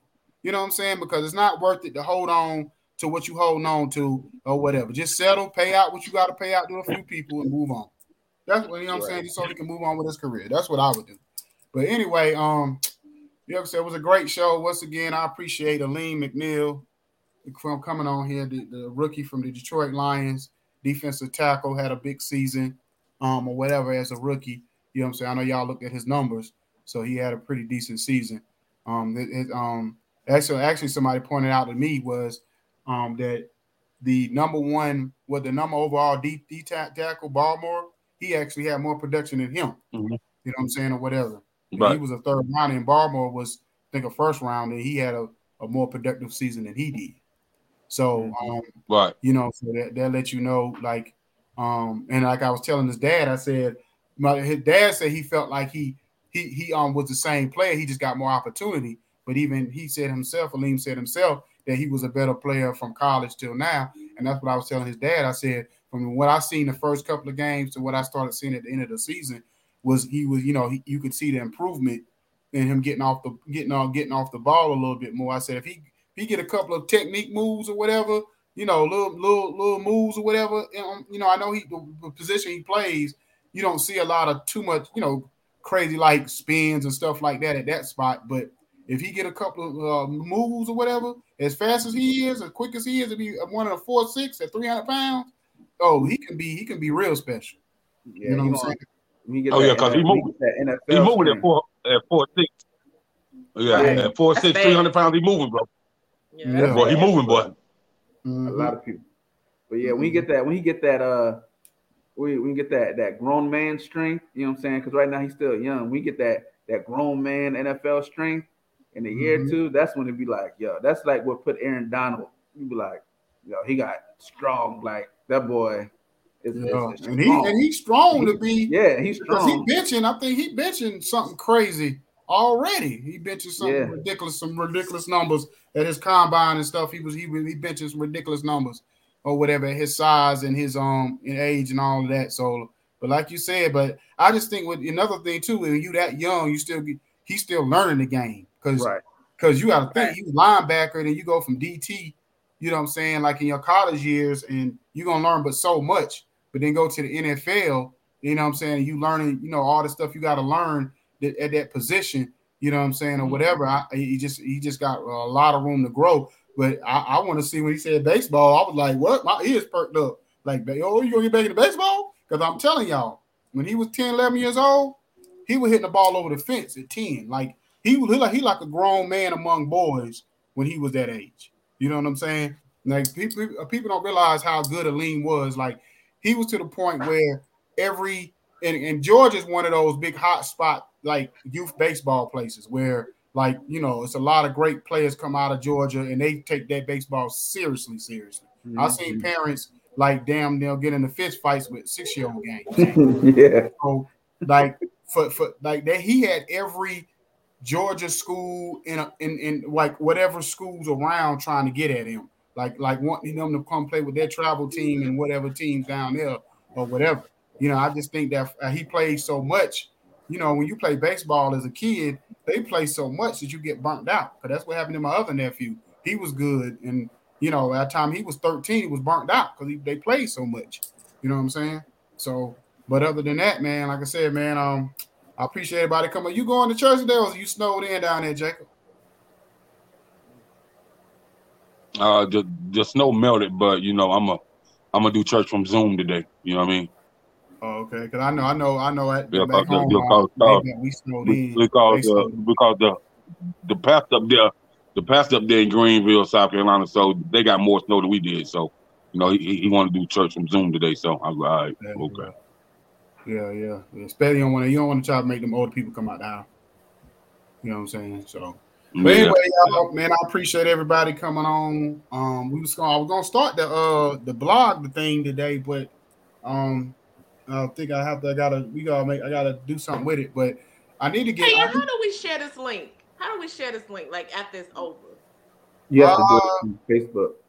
Yeah, through Facebook. Basically, it's on my Facebook page. I put on Facebook. I just tag y'all in it. Okay. Yeah, CV Sports and all that. That's the easiest way to share it. I can also send y'all the audio too, like email y'all. Send me the audio. Yeah, I'm gonna email you the audio and and all of that too, so I can send y'all all that for y'all to have. But we supposed to be going to Blog Talk Radio, or whatever. So y'all two on y'all phones, on y'all laptops, right? Mm-hmm. So what I'm gonna do is I'm gonna give y'all a phone number. So when y'all call that number, and y'all still will be live on stream on y'all laptops, but y'all call that number, so y'all be Blog Talk live. And y'all be on here live at the same time. So I'm gonna have them give y'all a number to call, or whatever. So what I do is I email y'all the number. So next week when y'all come on, y'all have that number to call at the same time y'all come on live here. Okay. You know what I'm saying? I do have an announcement to make. I will have a call this week with BSO Radio out of Atlanta. They have a live studio, but the program director hit me up and was talking about putting a sports show on her radio station. And I know more on tomorrow. Oh, Lord, he done went out on us. But yeah, Ken K, I need to get at you, man, because I need to get some of them beats for my son, man. I need to hear what you got going on. So I'm gonna email you my phone number or whatever, so you can chop it up, because I know they working on their album where their album is done, but he got like 5 artists that signed to him actually. Oh yeah, I gotta dig in my crate. So he definitely got, you know, and we got some spitters. Like we got some. I got one guy. Yeah. We got a couple of guys in the camp that can spit for real. You know what I'm saying? Like old school spit. You know what I'm saying? Yeah, that'll get me back into it, because I ain't been meeting too many, so I just been falling off. And I need Jacob to listen to the music for me, so he playing over there. Told Jacob to listen to the music. Yeah, I listened to it today, bro. I ain't had a chance to listen to it yesterday, but I definitely listened to it today because I mean, you know, I listen to it and tell you what I think, give you my expertise, you know, because you know I like real. That real. I don't feel like it's not a lot of real music out today, bro. Like this. Oh man. They got a couple. They got a few like old school old school R&B field cuts on there. You know what I mean? They got they new generation stuff, but they got I think they got a few like old school R&B type cuts that I think you'll like. You know what I'm saying? But Icon, I'm gonna tell you like I told your son. Drinks on me. Listen, bro. Oh yeah. Listen. Oh yeah. We still gonna push that. Yeah, that's a global hit, man. That's a real global hit, man. That's why I want you to listen to No Way. That's why I want you to listen to No Way, because No Way, it got that pop feel to it. It could be a pop hit. It got that Chris Brown, Usher. It got that kind of feel, but it's like, but the video, my video concept is crazy. But anyway, we'll talk about all that offline. But anyway, man. Appreciate y'all, man. All right, man. Whatever. Next week, because a couple of weeks I'm gonna be on a cruise somewhere, you know, drinking Mai Tais and all that. So you know what I mean. But yeah, we'll talk. But anyway, y'all have a blessed week, man. I'm gonna email y'all all the stuff, all the audio and all that kind of stuff too. All right. All righty. Y'all be blessed. All right.